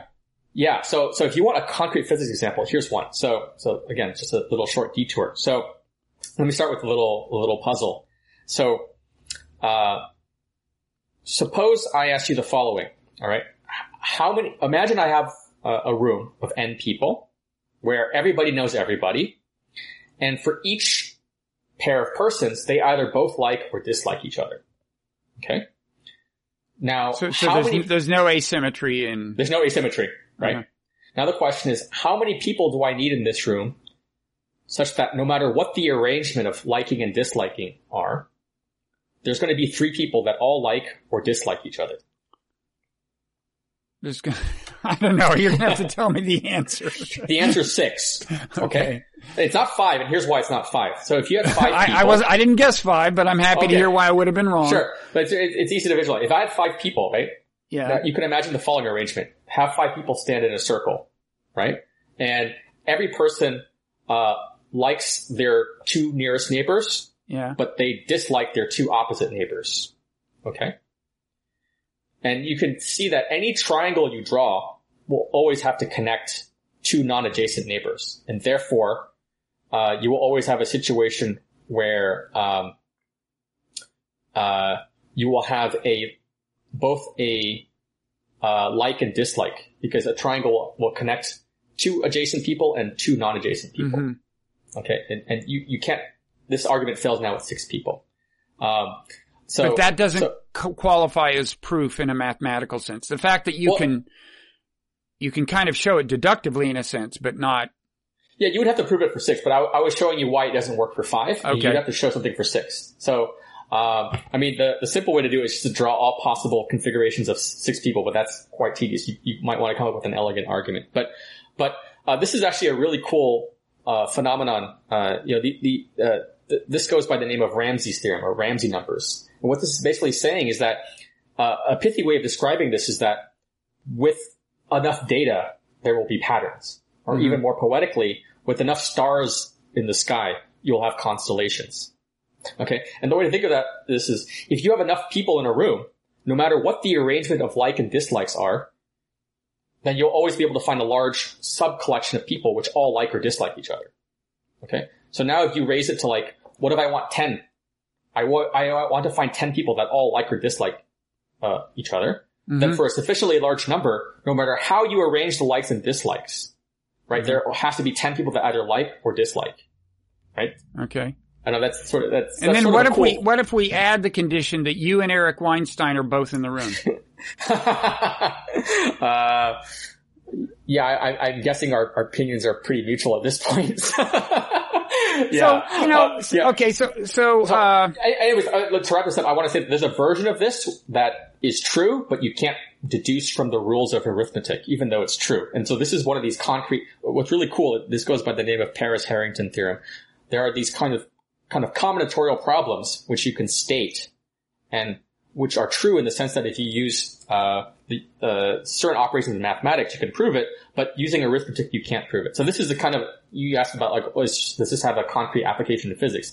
Yeah. I mean, okay, maybe you call it physics, maybe you don't, but it's very concrete and it doesn't follow from from the simple arithmetic. Yeah. So I guess, I mean, to me, a lot of this, including Gödel's theorem and the failure of everyone to come up with a unified theory to date,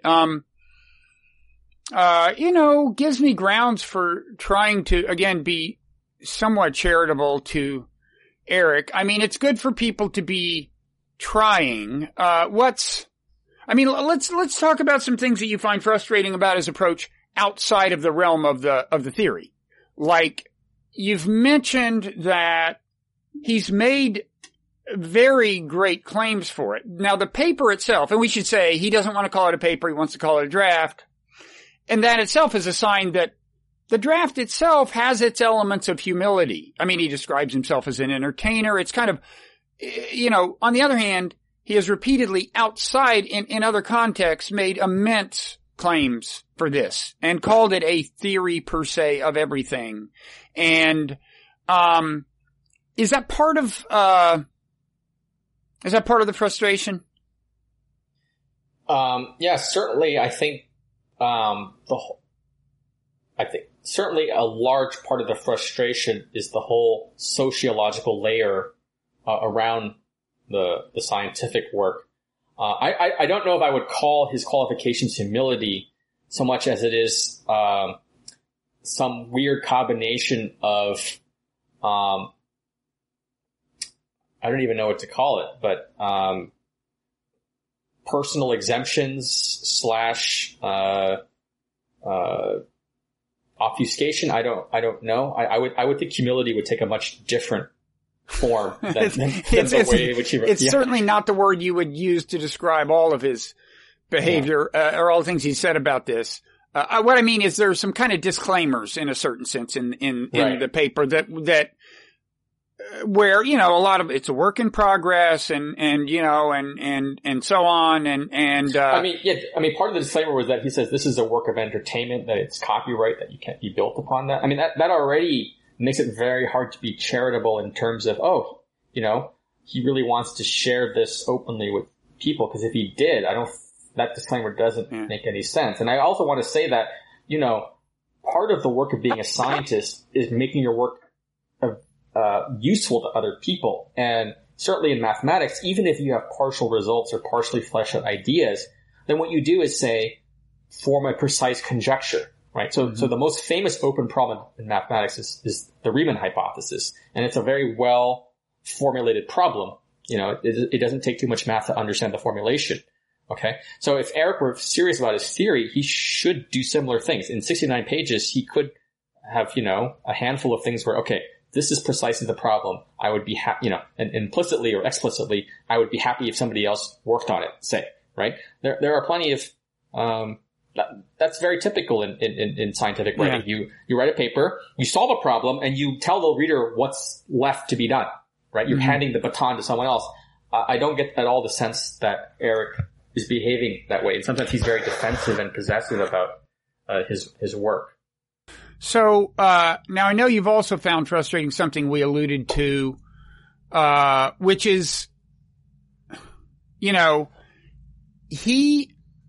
you haven't said it quite like this, but you tell me. He has access to a bunch of important podcast platforms, ranging from like Joe Rogan at the kind of popular level. That's the most important podcast in a sense in the world in terms of, prominence and audience, to a kind of a more specialist, podcast, the Brian Keating podcast, and kind of somewhere in between this Lex Friedman, podcast that he's on, which is important and, more focused on science and tech than say Joe Rogan's.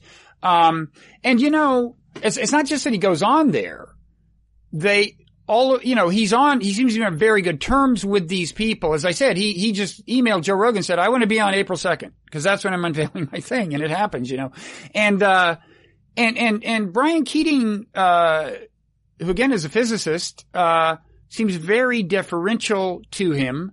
And when you add, and again, Eric, there are some, physicists, that he knows who have said, at least vaguely nice things about this effort. It may or may not be within their realm of expertise.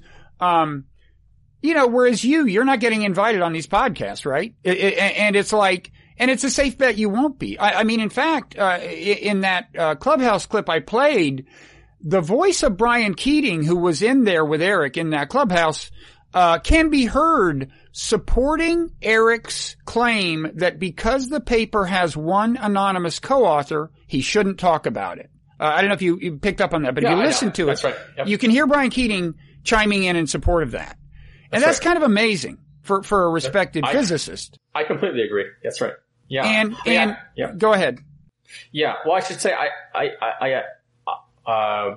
it seems, yeah. So I actually, in some sense, I think Brian Keating has become the more interesting person for me than Eric. Because I feel like, okay, I've, understood Eric for a while now, and I still don't understand Brian Keating's attitude towards all this, especially because he is an established scientist. I think he's the only academic / scientist who's supporting Eric. You mentioned there were other physicists that were praising him. I don't know if I would call it that. I recently heard Eric say he has taped a podcast with Fred Wilczek, I think for the Portal, and he gave us a quote that sounded glowing, having to do with Eric's theory from Frank. I've had Frank on my show too. He's a good guy. And as I said, I mean, Brian Keating, like, he has Eric on with Lee Smolin, respected kind of visionary physicist. And they don't talk about the thing per se. But I know that, Eric went to Perimeter, which is Lee's place. And, at some point for some conference or something. I mean, he's managed to be, for a guy who's never been an actual academic, physicist, pretty well, although again, he has a PhD in math. He's pretty well connected among physicists. And part of it makes sense to me. I mean, he's got an influential podcast. He knows these podcasters. I mean, for example, Frank Wilczek came on my show when he had his book come out. He also went on Lex Friedman's, which is more important, with all due humility, more important than my show for these purposes. And look, for all we know, Eric set that up for him, right? And I mean, I'm not casting aspersions on anyone's motivations. I'm conveying that in the new world of like power podcasts, it's a form of power to be well embedded in that. Be thoroughly embedded in that is all I'm saying. On this specific, I'm a little surprised if Frank Wilczek said anything positive about Eric's work. I'll wait to hear that. In isolation, the quote is impressive. And if it's misleading, I'm sure Frank will be upset. But, geez, where did what podcast did I hear that on? I'll figure it out after the thing and send you the link. Yeah. But to get, like, for example, so I want to say a few things. Yeah. In some sense, the only reason it was worth writing the response paper was because, Eric was getting so much attention from this theory, which didn't make any kind of scientific sense. Look, there crackpots are a dime a dozen in the physics world, and I wouldn't go out of my way to write up this paper if Eric was, some obscure person, promoting his theory. I think, so in the case of Brian Keating, it seems that, he's able to talk with Lee Smolin and all these other people, Max Tegmark, Sabine Hassenfelder, because Brian set that up, and I'm not so and also Stephen Wolfram, I'm not so sure how actually supportive they are. It's sort of, look, they're on a podcast, they have to be civil and polite, and I feel like a lot of it was orchestrated, especially because they don't have the right expertise to go into the technical details. And, and that's also consistent with the fact that when our paper came out, Brian Keating has pulled the plug in terms of either bringing us on or having other people, confront Eric with the technical details. I'm sure those other physicists can look at our paper and at least, recap some of the technical details. But anyways, so I think Brian Keating has a lot to do with sort of the theatrics of the significance of the work. And I'm not sure why exactly he's done that. In terms of Joe Rogan and Lex, I think many people agree that the most recent appearance of Eric Weinstein on Joe Rogan's podcast, which was that April 1st release, went very badly for Eric. Joe Rogan was an interesting thing. I will say they ended on very good terms. Like, if you listen to the whole podcast, because for a while there it looked dicey. It's an interesting thing because like what happened was Eric starts talking about his theory. And one thing he did is I think without telling them, reserved this domain name, pulldataupjamie.com, which is a reference to Joe Rogan's assistant Jamie. And I wondered if they were thinking, because at one point Joe looked at Jamie and said, how do you feel about that? I wondered if at that point Joe was thinking like, dude, I mean, it's one thing for me to say, okay, you can come on April 2nd, but when you start like reserving domain names, and using them to promote your theory, and anyone looking at the domain name would think it's my domain or Jamie's domain. And Joe Rogan kind of slaps him down. He says, call up this video. And Joe Rogan says, hey, most of our audience is listening. They can't see the video. And like, people aren't understanding you. And finally they just drift off into something else.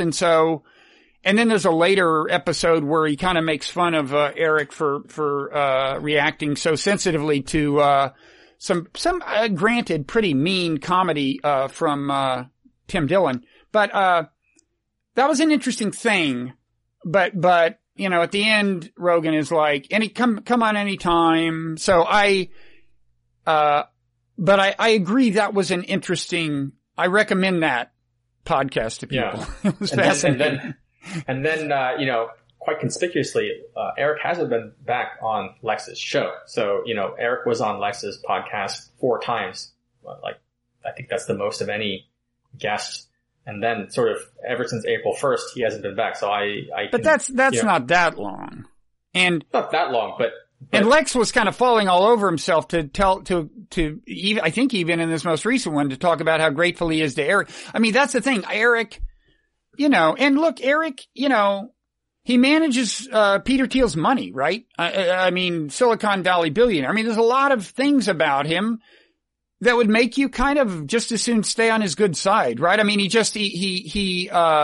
credited with starting the intellectual dark web, and he's connected to all these people who, whatever you think of them, are getting lots of attention, the Jordan Petersons of the world or whatever.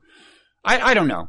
Yeah, he has a very funny status in this regard, right? Because on the one hand, his geometric unity is, I think for most people, kind of this joke of a work. So he's not seriously considered, he's not valued for his scientific contributions. On the other hand, his Portal podcast, which has been hiatus for quite a while now, but that had a big following.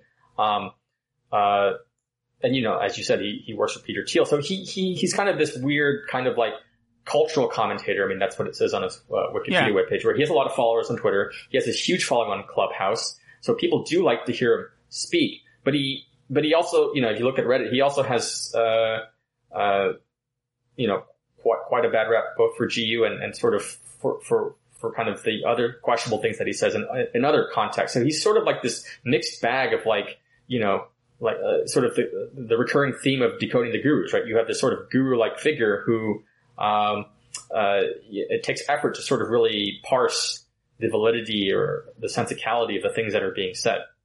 Yeah. Let's see. So, I mean, by the way, one thing that occurred to me in thinking about your situation is, again, this acronym of his DISC, the Distributed Idea Suppression Complex, I don't doubt that the term kind of applies in the sense that often new ideas have trouble getting heard by the establishment. I thought that, the Brett Weinstein story about telomeres and how he phoned, an eminent scientist and kind of gave her this idea and she followed up and didn't give him the credit. That's totally plausible. Happens all the time in science. Could have happened. And Brett doesn't get the credit. I don't know, but could have happened. I don't doubt that, Eric may have had good ideas in grad school that for whatever reason people didn't hear. It happens all the time, but it occurred to me that, in a way, your situation is the situation he is usually decrying. In other words, he is using his levers of power, right? I mean, if Brian Keating calls him and says, so should I have Tim on my podcast? It's going to be like, no, that would complicate our relationship, Brian, if that happened, right? And he's well connected and he's getting access to the platforms and you're not. And that just seems to me kind of ironic. And I guess my point is, this is just the way reality works, Eric. I mean, you are now using what power you have to advance your ideas relative to someone's critique. And sometimes it works to your disadvantage. And yeah, people should play by the rules. I wish they did more often, but I don't think there's a vast conspiracy out there to persecute Eric Weinstein. I just think this is the way society works. That's right. Yeah. I mean, I'm not surprised just because this is the way people are. I mean, basically he's responding like a politician, not as a scientist. But that's the way sort of the world works. Also to your point about the Brett Weinstein situation, the very first episode of the Decoding the Gurus talks about the Eric and Brett situation. Yeah. So I also recommend listening to that just to get further context. Yeah, that's a good episode. I thought they were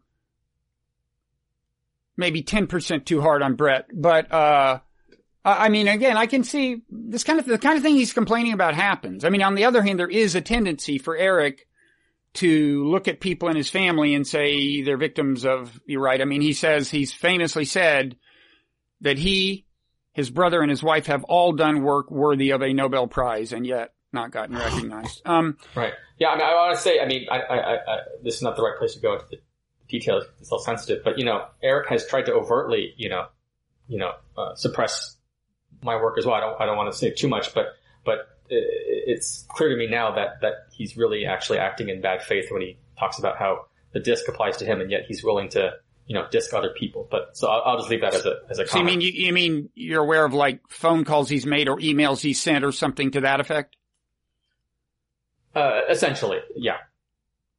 So it's not just a passive thing. That's right. So you use the word crackpot. Is that not too strong? I mean, what is a crackpot or a crank? Yeah.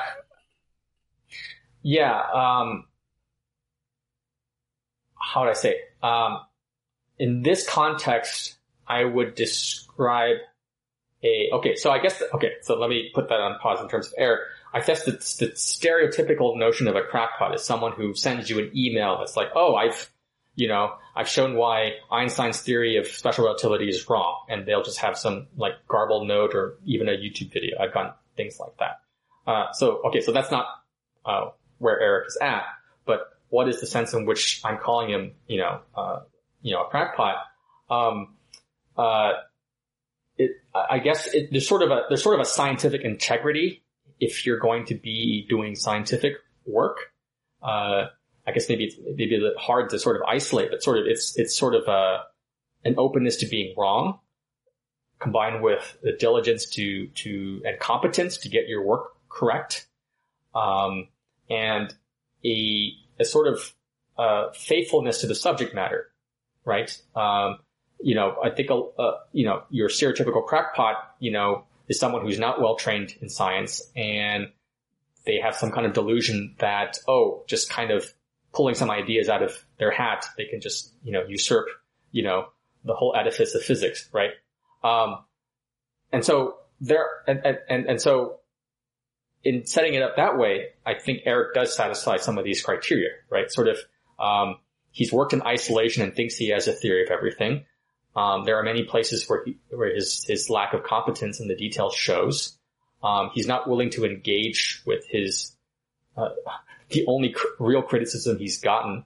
So he's not being very, honest when he says, that he wants, feedback and things like that he really wants to promote science. So in that sense, in some sense, this geometric unity is really more about him, right? He wants to be someone who gets attention for the ideas that he's espousing. Well, he wouldn't be the first he wouldn't be the first scientist to fit that description. Oh, no, he's not the first, but I'm saying, and it also weaves into his whole narrative of the disc and blah, blah, blah, because somehow part of the significance of the work is that it had to survive the whatever, doubts he had as a graduate student and things like that. So I'm just saying that, that anyone who's sort of has a good faith approach to this subject, I think it would be a very different form than the form that we're seeing it. Yeah. Okay. So crackpot is not too strong a word, you think?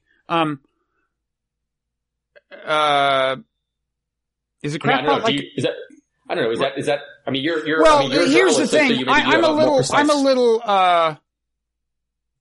Well, see, there's two questions about relevant to this conversation about what's going on inside Eric's mind to me. This one, I'm just not fit to judge. I mean, I can't judge his paper, your paper. You know, you seem very credible to me, and honestly, I start reading his paper, and it's like I'm not even sure these are sentences, and I don't have that reaction to your paper, and I mean that. It's like, what pronoun? What noun does this pronoun refer to? And that's exactly what I mean. I mean, so and actually, I wanted to ask you about this too, because you with a background in journalism, it's part of your job to vet information and vet your sources, and of course, you're inevitably going to wander into domains where you don't have the expertise, and this being one of them. And so, how do you not only vet your sources, but sort of, think about whether someone's a crackpot or not? I, for example, I watched your video, the Eigenbros video, EIGENBROS, if people want to Google it on YouTube. And it's like, these guys clearly, they have this whole show. They clearly know some math. They don't know as much in your specialty as you do, but I just watched that and you seem pretty credible. I'm watching their reaction to you and everything. And look, you've published stuff in, like I said, the Journal of Mathematical Physics, and having listened to you, I listened to you on the Decoding the Gurus podcast. You seem authentically, genuinely motivated. You didn't enter this with ill intent. So far as I can tell, and look, I have all kinds of, you just watch Eric Weinstein operate. And I would have guessed that this theory ultimately doesn't hold up. Just listening to him talk about it and him never being able to be clear about what it is, even though in some ways he's a great communicator. He's in a certain sense a great orator. He has that in common with Jordan Peterson in different ways, but he's a great orator. He's a super smart guy. And look, you can listen to him talk to physicists where clearly he knows a lot about the history of physics. And physicists respect respect what he has to say in a certain sense about the history of physics, right? So there's all that to be said on his side, but, the way he rolls this out and everything makes me skeptical. The thing I'm not ready to dismiss completely just in principle is that he once had a much clearer understanding of this, and he once had a clearer understanding of this Shiab operator. Maybe so. I mean, on the other hand, as you say, this paper, I don't know, it doesn't seem to have the texture and structure of a scientific paper. And, that's right. And, so I'm not, I mean, the other thing but I'm not fit, strictly speaking, to judge whether he's a crackpot or a crank, which I guess are roughly synonymous. Yeah, I think what makes Eric particularly interesting is that, as you said, he has, he's a mixture, right? He has good aspects and not so good aspects. Right. And as I've discussed, here and elsewhere, I started off, as a fan of him, right? I listened to his podcast. I listened to all the ones with the physicists, and I learned stuff and was impressed by his knowledge of things. So I guess I don't really know how his mind works insofar as in certain contexts, he's very composed and polished and eloquent. And in other contexts, like especially the Clubhouse one, he's very disheveled and just loses his cool. Yeah. So, well, of course, when I use this term crackpot, which, I don't normally use, maybe I used it as a throwaway comment and now we're revisiting it, but, I don't go down the street, calling random people crackpot. Or anyone really. That's just not typically of my vocabulary, but to the extent that we're going to call them that, I mean in these specific instances where the descriptions I used apply. So, of course, in the Clubhouse instance, in his write-up, let's be fair. Like we're all, we all wear many different hats. We have many different contradictory aspects to ourselves. This is not to say that Eric doesn't know what he's talking about in all contexts. That's clearly false. Right. Right. So I'm talking about in the specific geometric unity context. Yeah. No, the other way I have sympathy for him is, I kind of know this. Look, all people, it's a psychological finding that the average person thinks they deserve more credit than they get. And I have the feeling as somebody who's, getting older, looking back, hey, maybe I should have gotten more credit for this idea in this book or something. I know the feeling. And you can tell that's what motivates him. But I guess because he got kind of no credit for so long, right?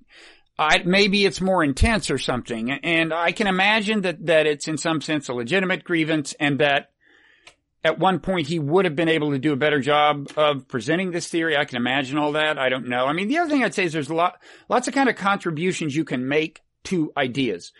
There are people, even in my field of just, mundane argument, making arguments about politics, history, culture, whatever, who come up with flashes of insight that people can build on, but they could never build an argument themselves, right? They can't do an edifice. But they're still valuable. That's great. But if they do a bad edifice, it's fair game for somebody to point that out. Sure. Yeah, but to your point about Eric not getting credit, I mean, what's kind of appalling is how flimsy his arguments are. So, this thing about, he was possibly discouraged as a grad student from pursuing his ideas. But that's such a relative, like that level of discouragement relative to the scale of credit that he's asking for, to have initiated the cyber-Witten revolution.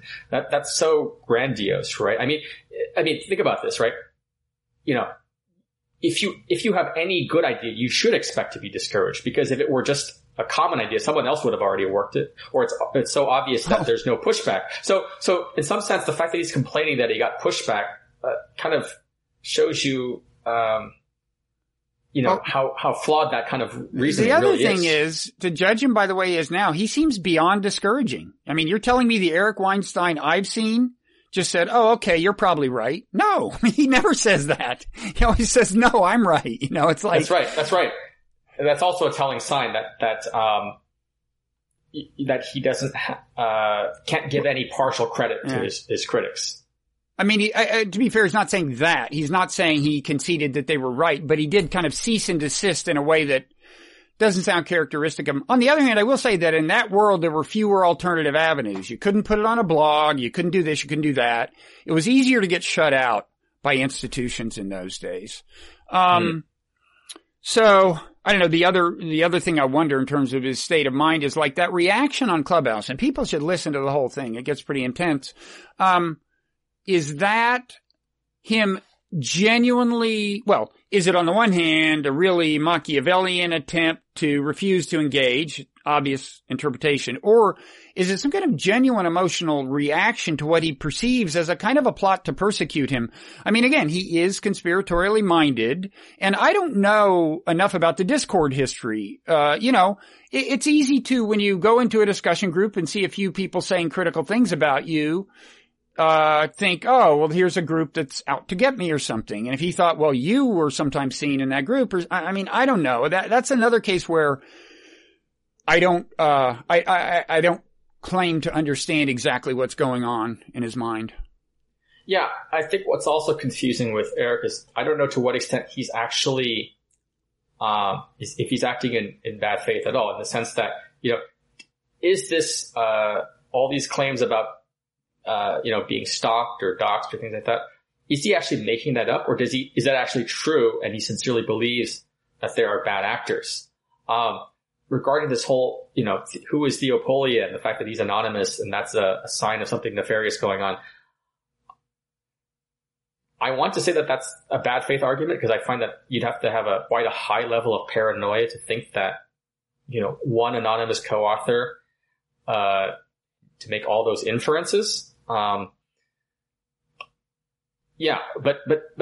even ignoring his defenses, I mean, for example, I don't know to what extent what his true attitude of geometric unity is. Like, is he actually in denial that there are actually flaws in the theory? Or does he know it and he is just participating in the theatrics of denying it and things like that? That I don't really have a clear answer to. Well, I mean, another spectrum along which you can divide people is how readily they become convinced that they're right about something, like, and you can give people drugs that will affect this, the nitrous oxide's a famous ratifier of belief, right? So much so that it won't even be clear afterwards. William James wrote about this, that it won't even be clear afterwards what belief you feel is so true. But at that moment, this is so true.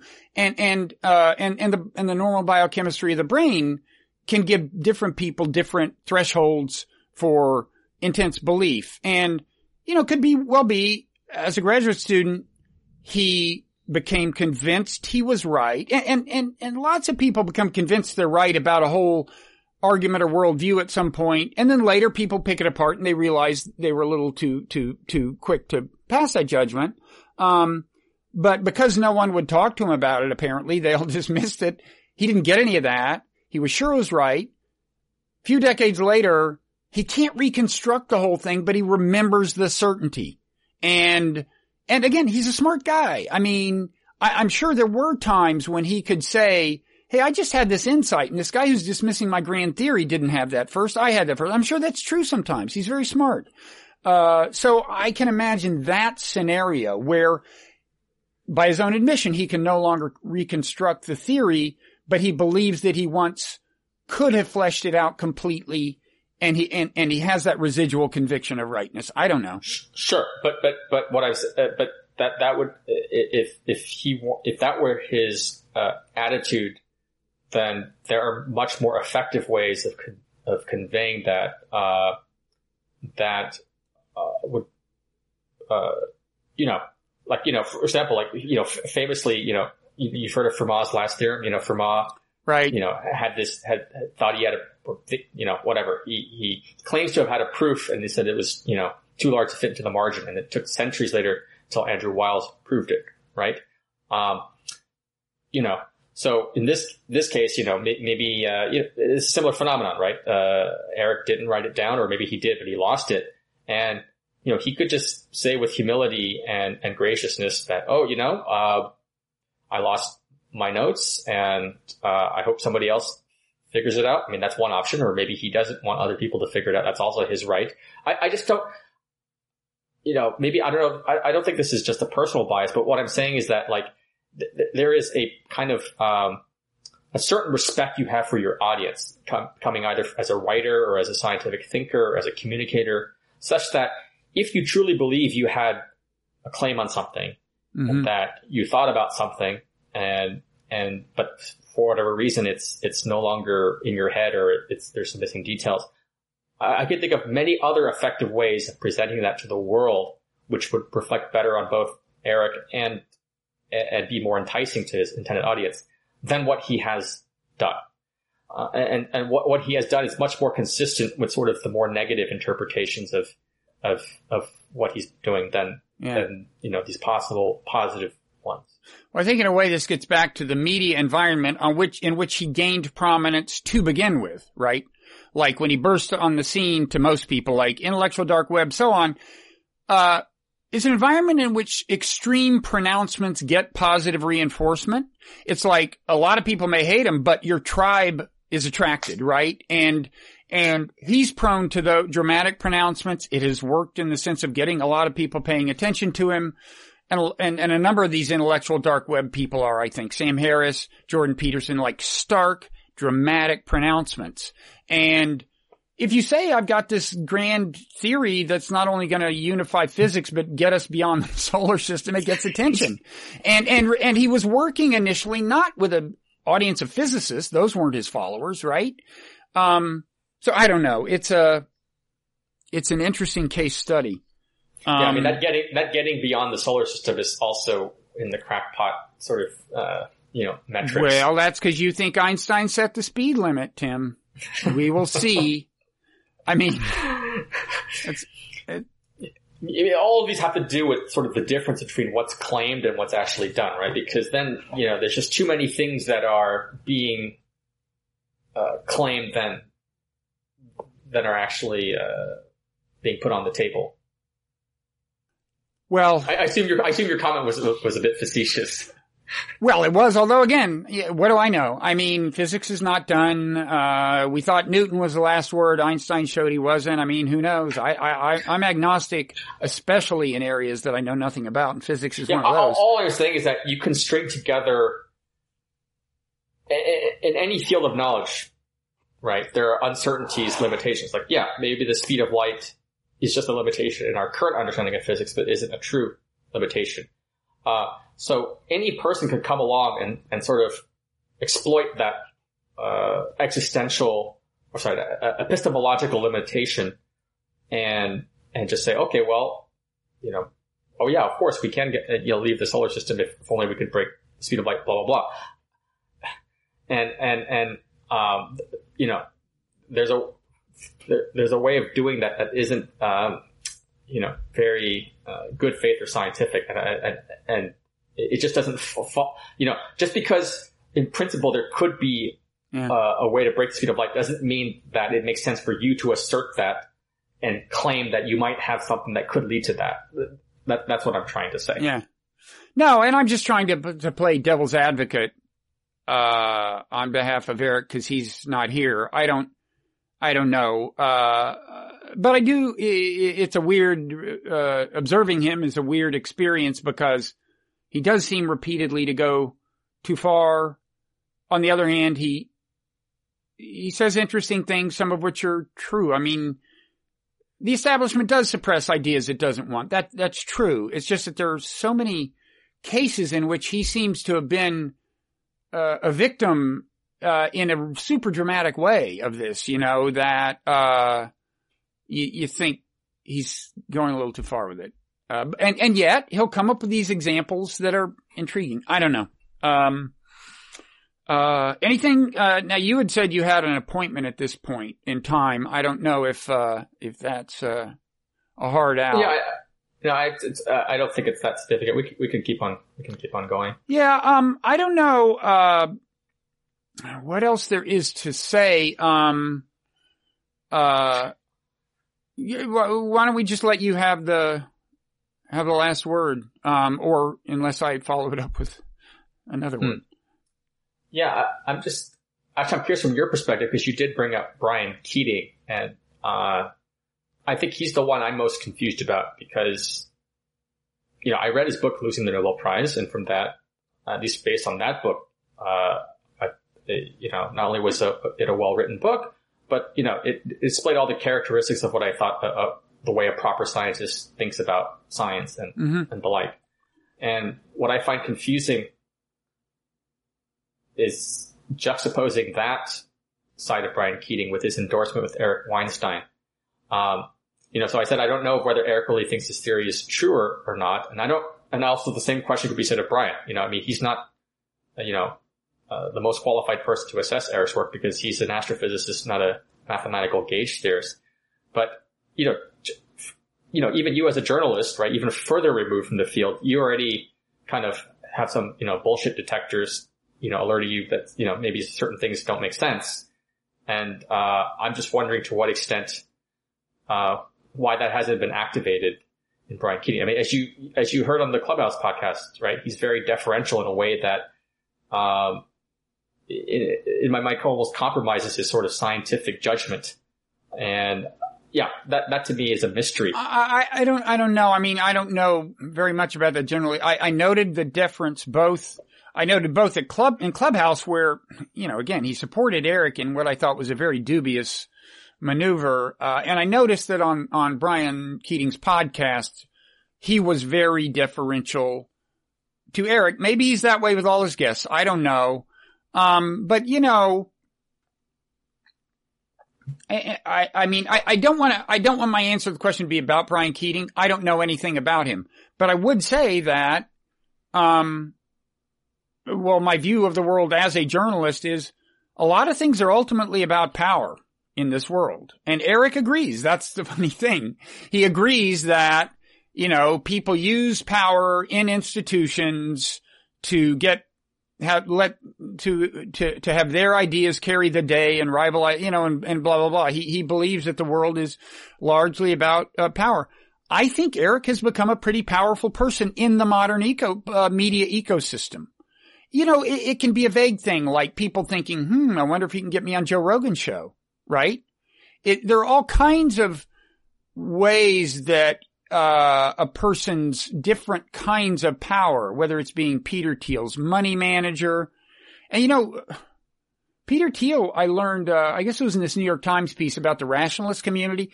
He's given money to academics, I doubt, I have no reason to believe Eric is involved in that.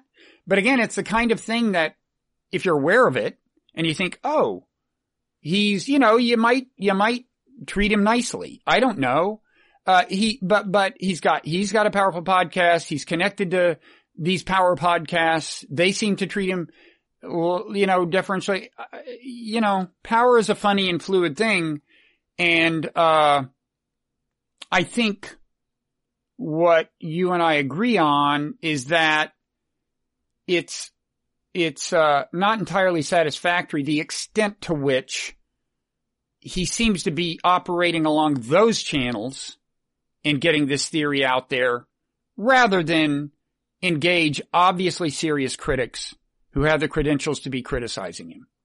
That's exactly right. And actually, but in some sense, I take this as a positive learning experience. I think to myself, imagine if I was, fighting against big pharma or the tobacco company or whatever, like truly powerful institutions. I would be fighting a much more uphill battle, right? Where there's real money and lives at stake.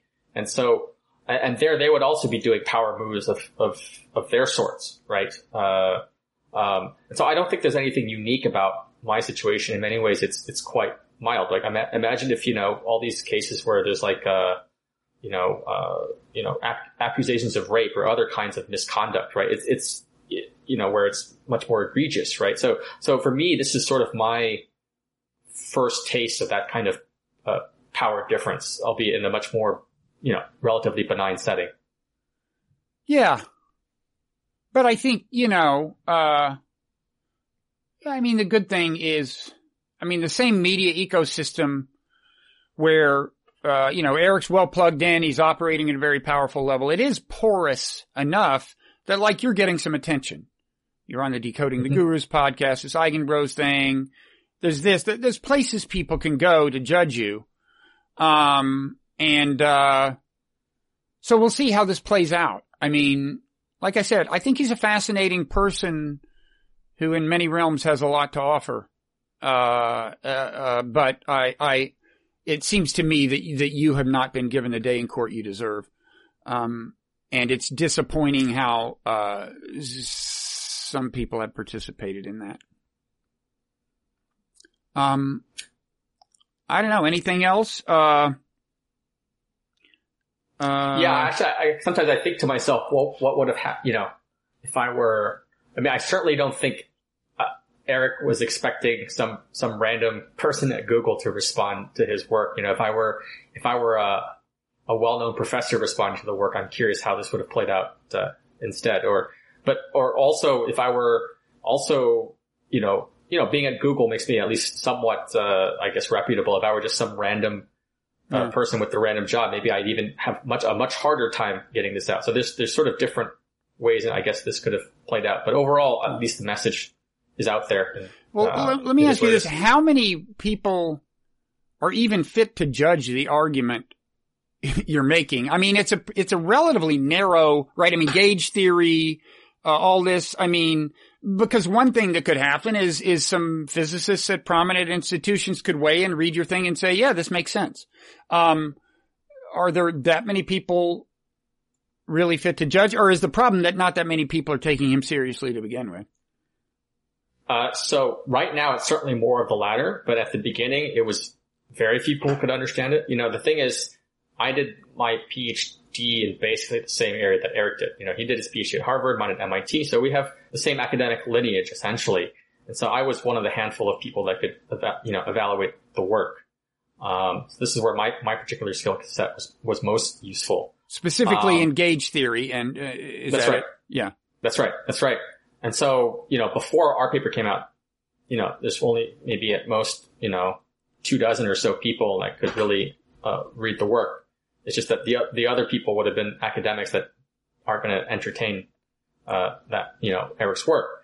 And, once our paper came out, I'd say the factor probably increased by 100 because now, graduate students and the like can follow our work. And now with the Eigenbros episode, that should have expanded by another factor just because, I sort of explained more of the technical details and gave a more, expository,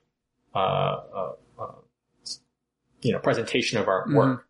So I think by now, anyone who has a sufficient math physics background can understand the work. And you can see it, in the Reddit threads and even the fact that Joseph independently on Clubhouse was pushing Eric. That would not have happened had it not been for our work, right? So I think now is Joseph a professor of physics or something somewhere or what? What is he's a mathematician. Yeah, he's okay. I forget where, but yeah. So in some sense, I actually don't think there's much of a battle anymore, at least on the physics ground. I mean, I think it's sort of beating a dead horse at this point. It's really now up to Eric how he responds, and I don't know. I mean, our response paper isn't going away, right? And certainly no one in academia is taking his work seriously. If you discount Brian Keating and maybe some of his cronies. So I don't see there being any more scientific controversy. And to the extent that Eric is serious about addressing criticisms, it's going to be our work that he needs to be concerned about because it's not going to be coming in from anywhere else. Mm-hmm. Okay. Well, we'll see what happens. It's, I appreciate you taking the time. People, again, we will link to, they can Google you and pretty much find this stuff. But we will link to your blog post, that launched your paper on Sabina's blog, and the paper itself, and of course Eric's things. What else, do you have a Twitter handle you want to share with us? Yeah, sure. It's I am Tim Nguyen. That's Nguyen after the That's Tim. Right. That's right. For people who are listening to this and not watching. Okay. So, and you're gonna keep talking about this, I guess, right? You're gonna. Yeah, sure. I mean, I have, other things going on in my life. I have a full-time job, but, but to the extent that, there needs to, let's put it this way. I think, I feel like there's going to be more rounds of back and forth, so sort of I came out with the release, then Eric had his podcast and his Clubhouse thing, and then I responded with now this round of podcasts, Decoding the Gurus, Eigenbros, your show. And I suspect there will be probably some more iterations of this. So I'll be around and we'll see what happens. Hope so. Well, I appreciate you taking the time, and I appreciate you taking the time, you and Theo, whoever Theo may be, to do the work, to put the paper together so that there's something, substantive to talk about. That's the way science works. So, hope to see you down the road, and I'll be watching to see how this unfolds. So thanks a lot. Thank you for having me.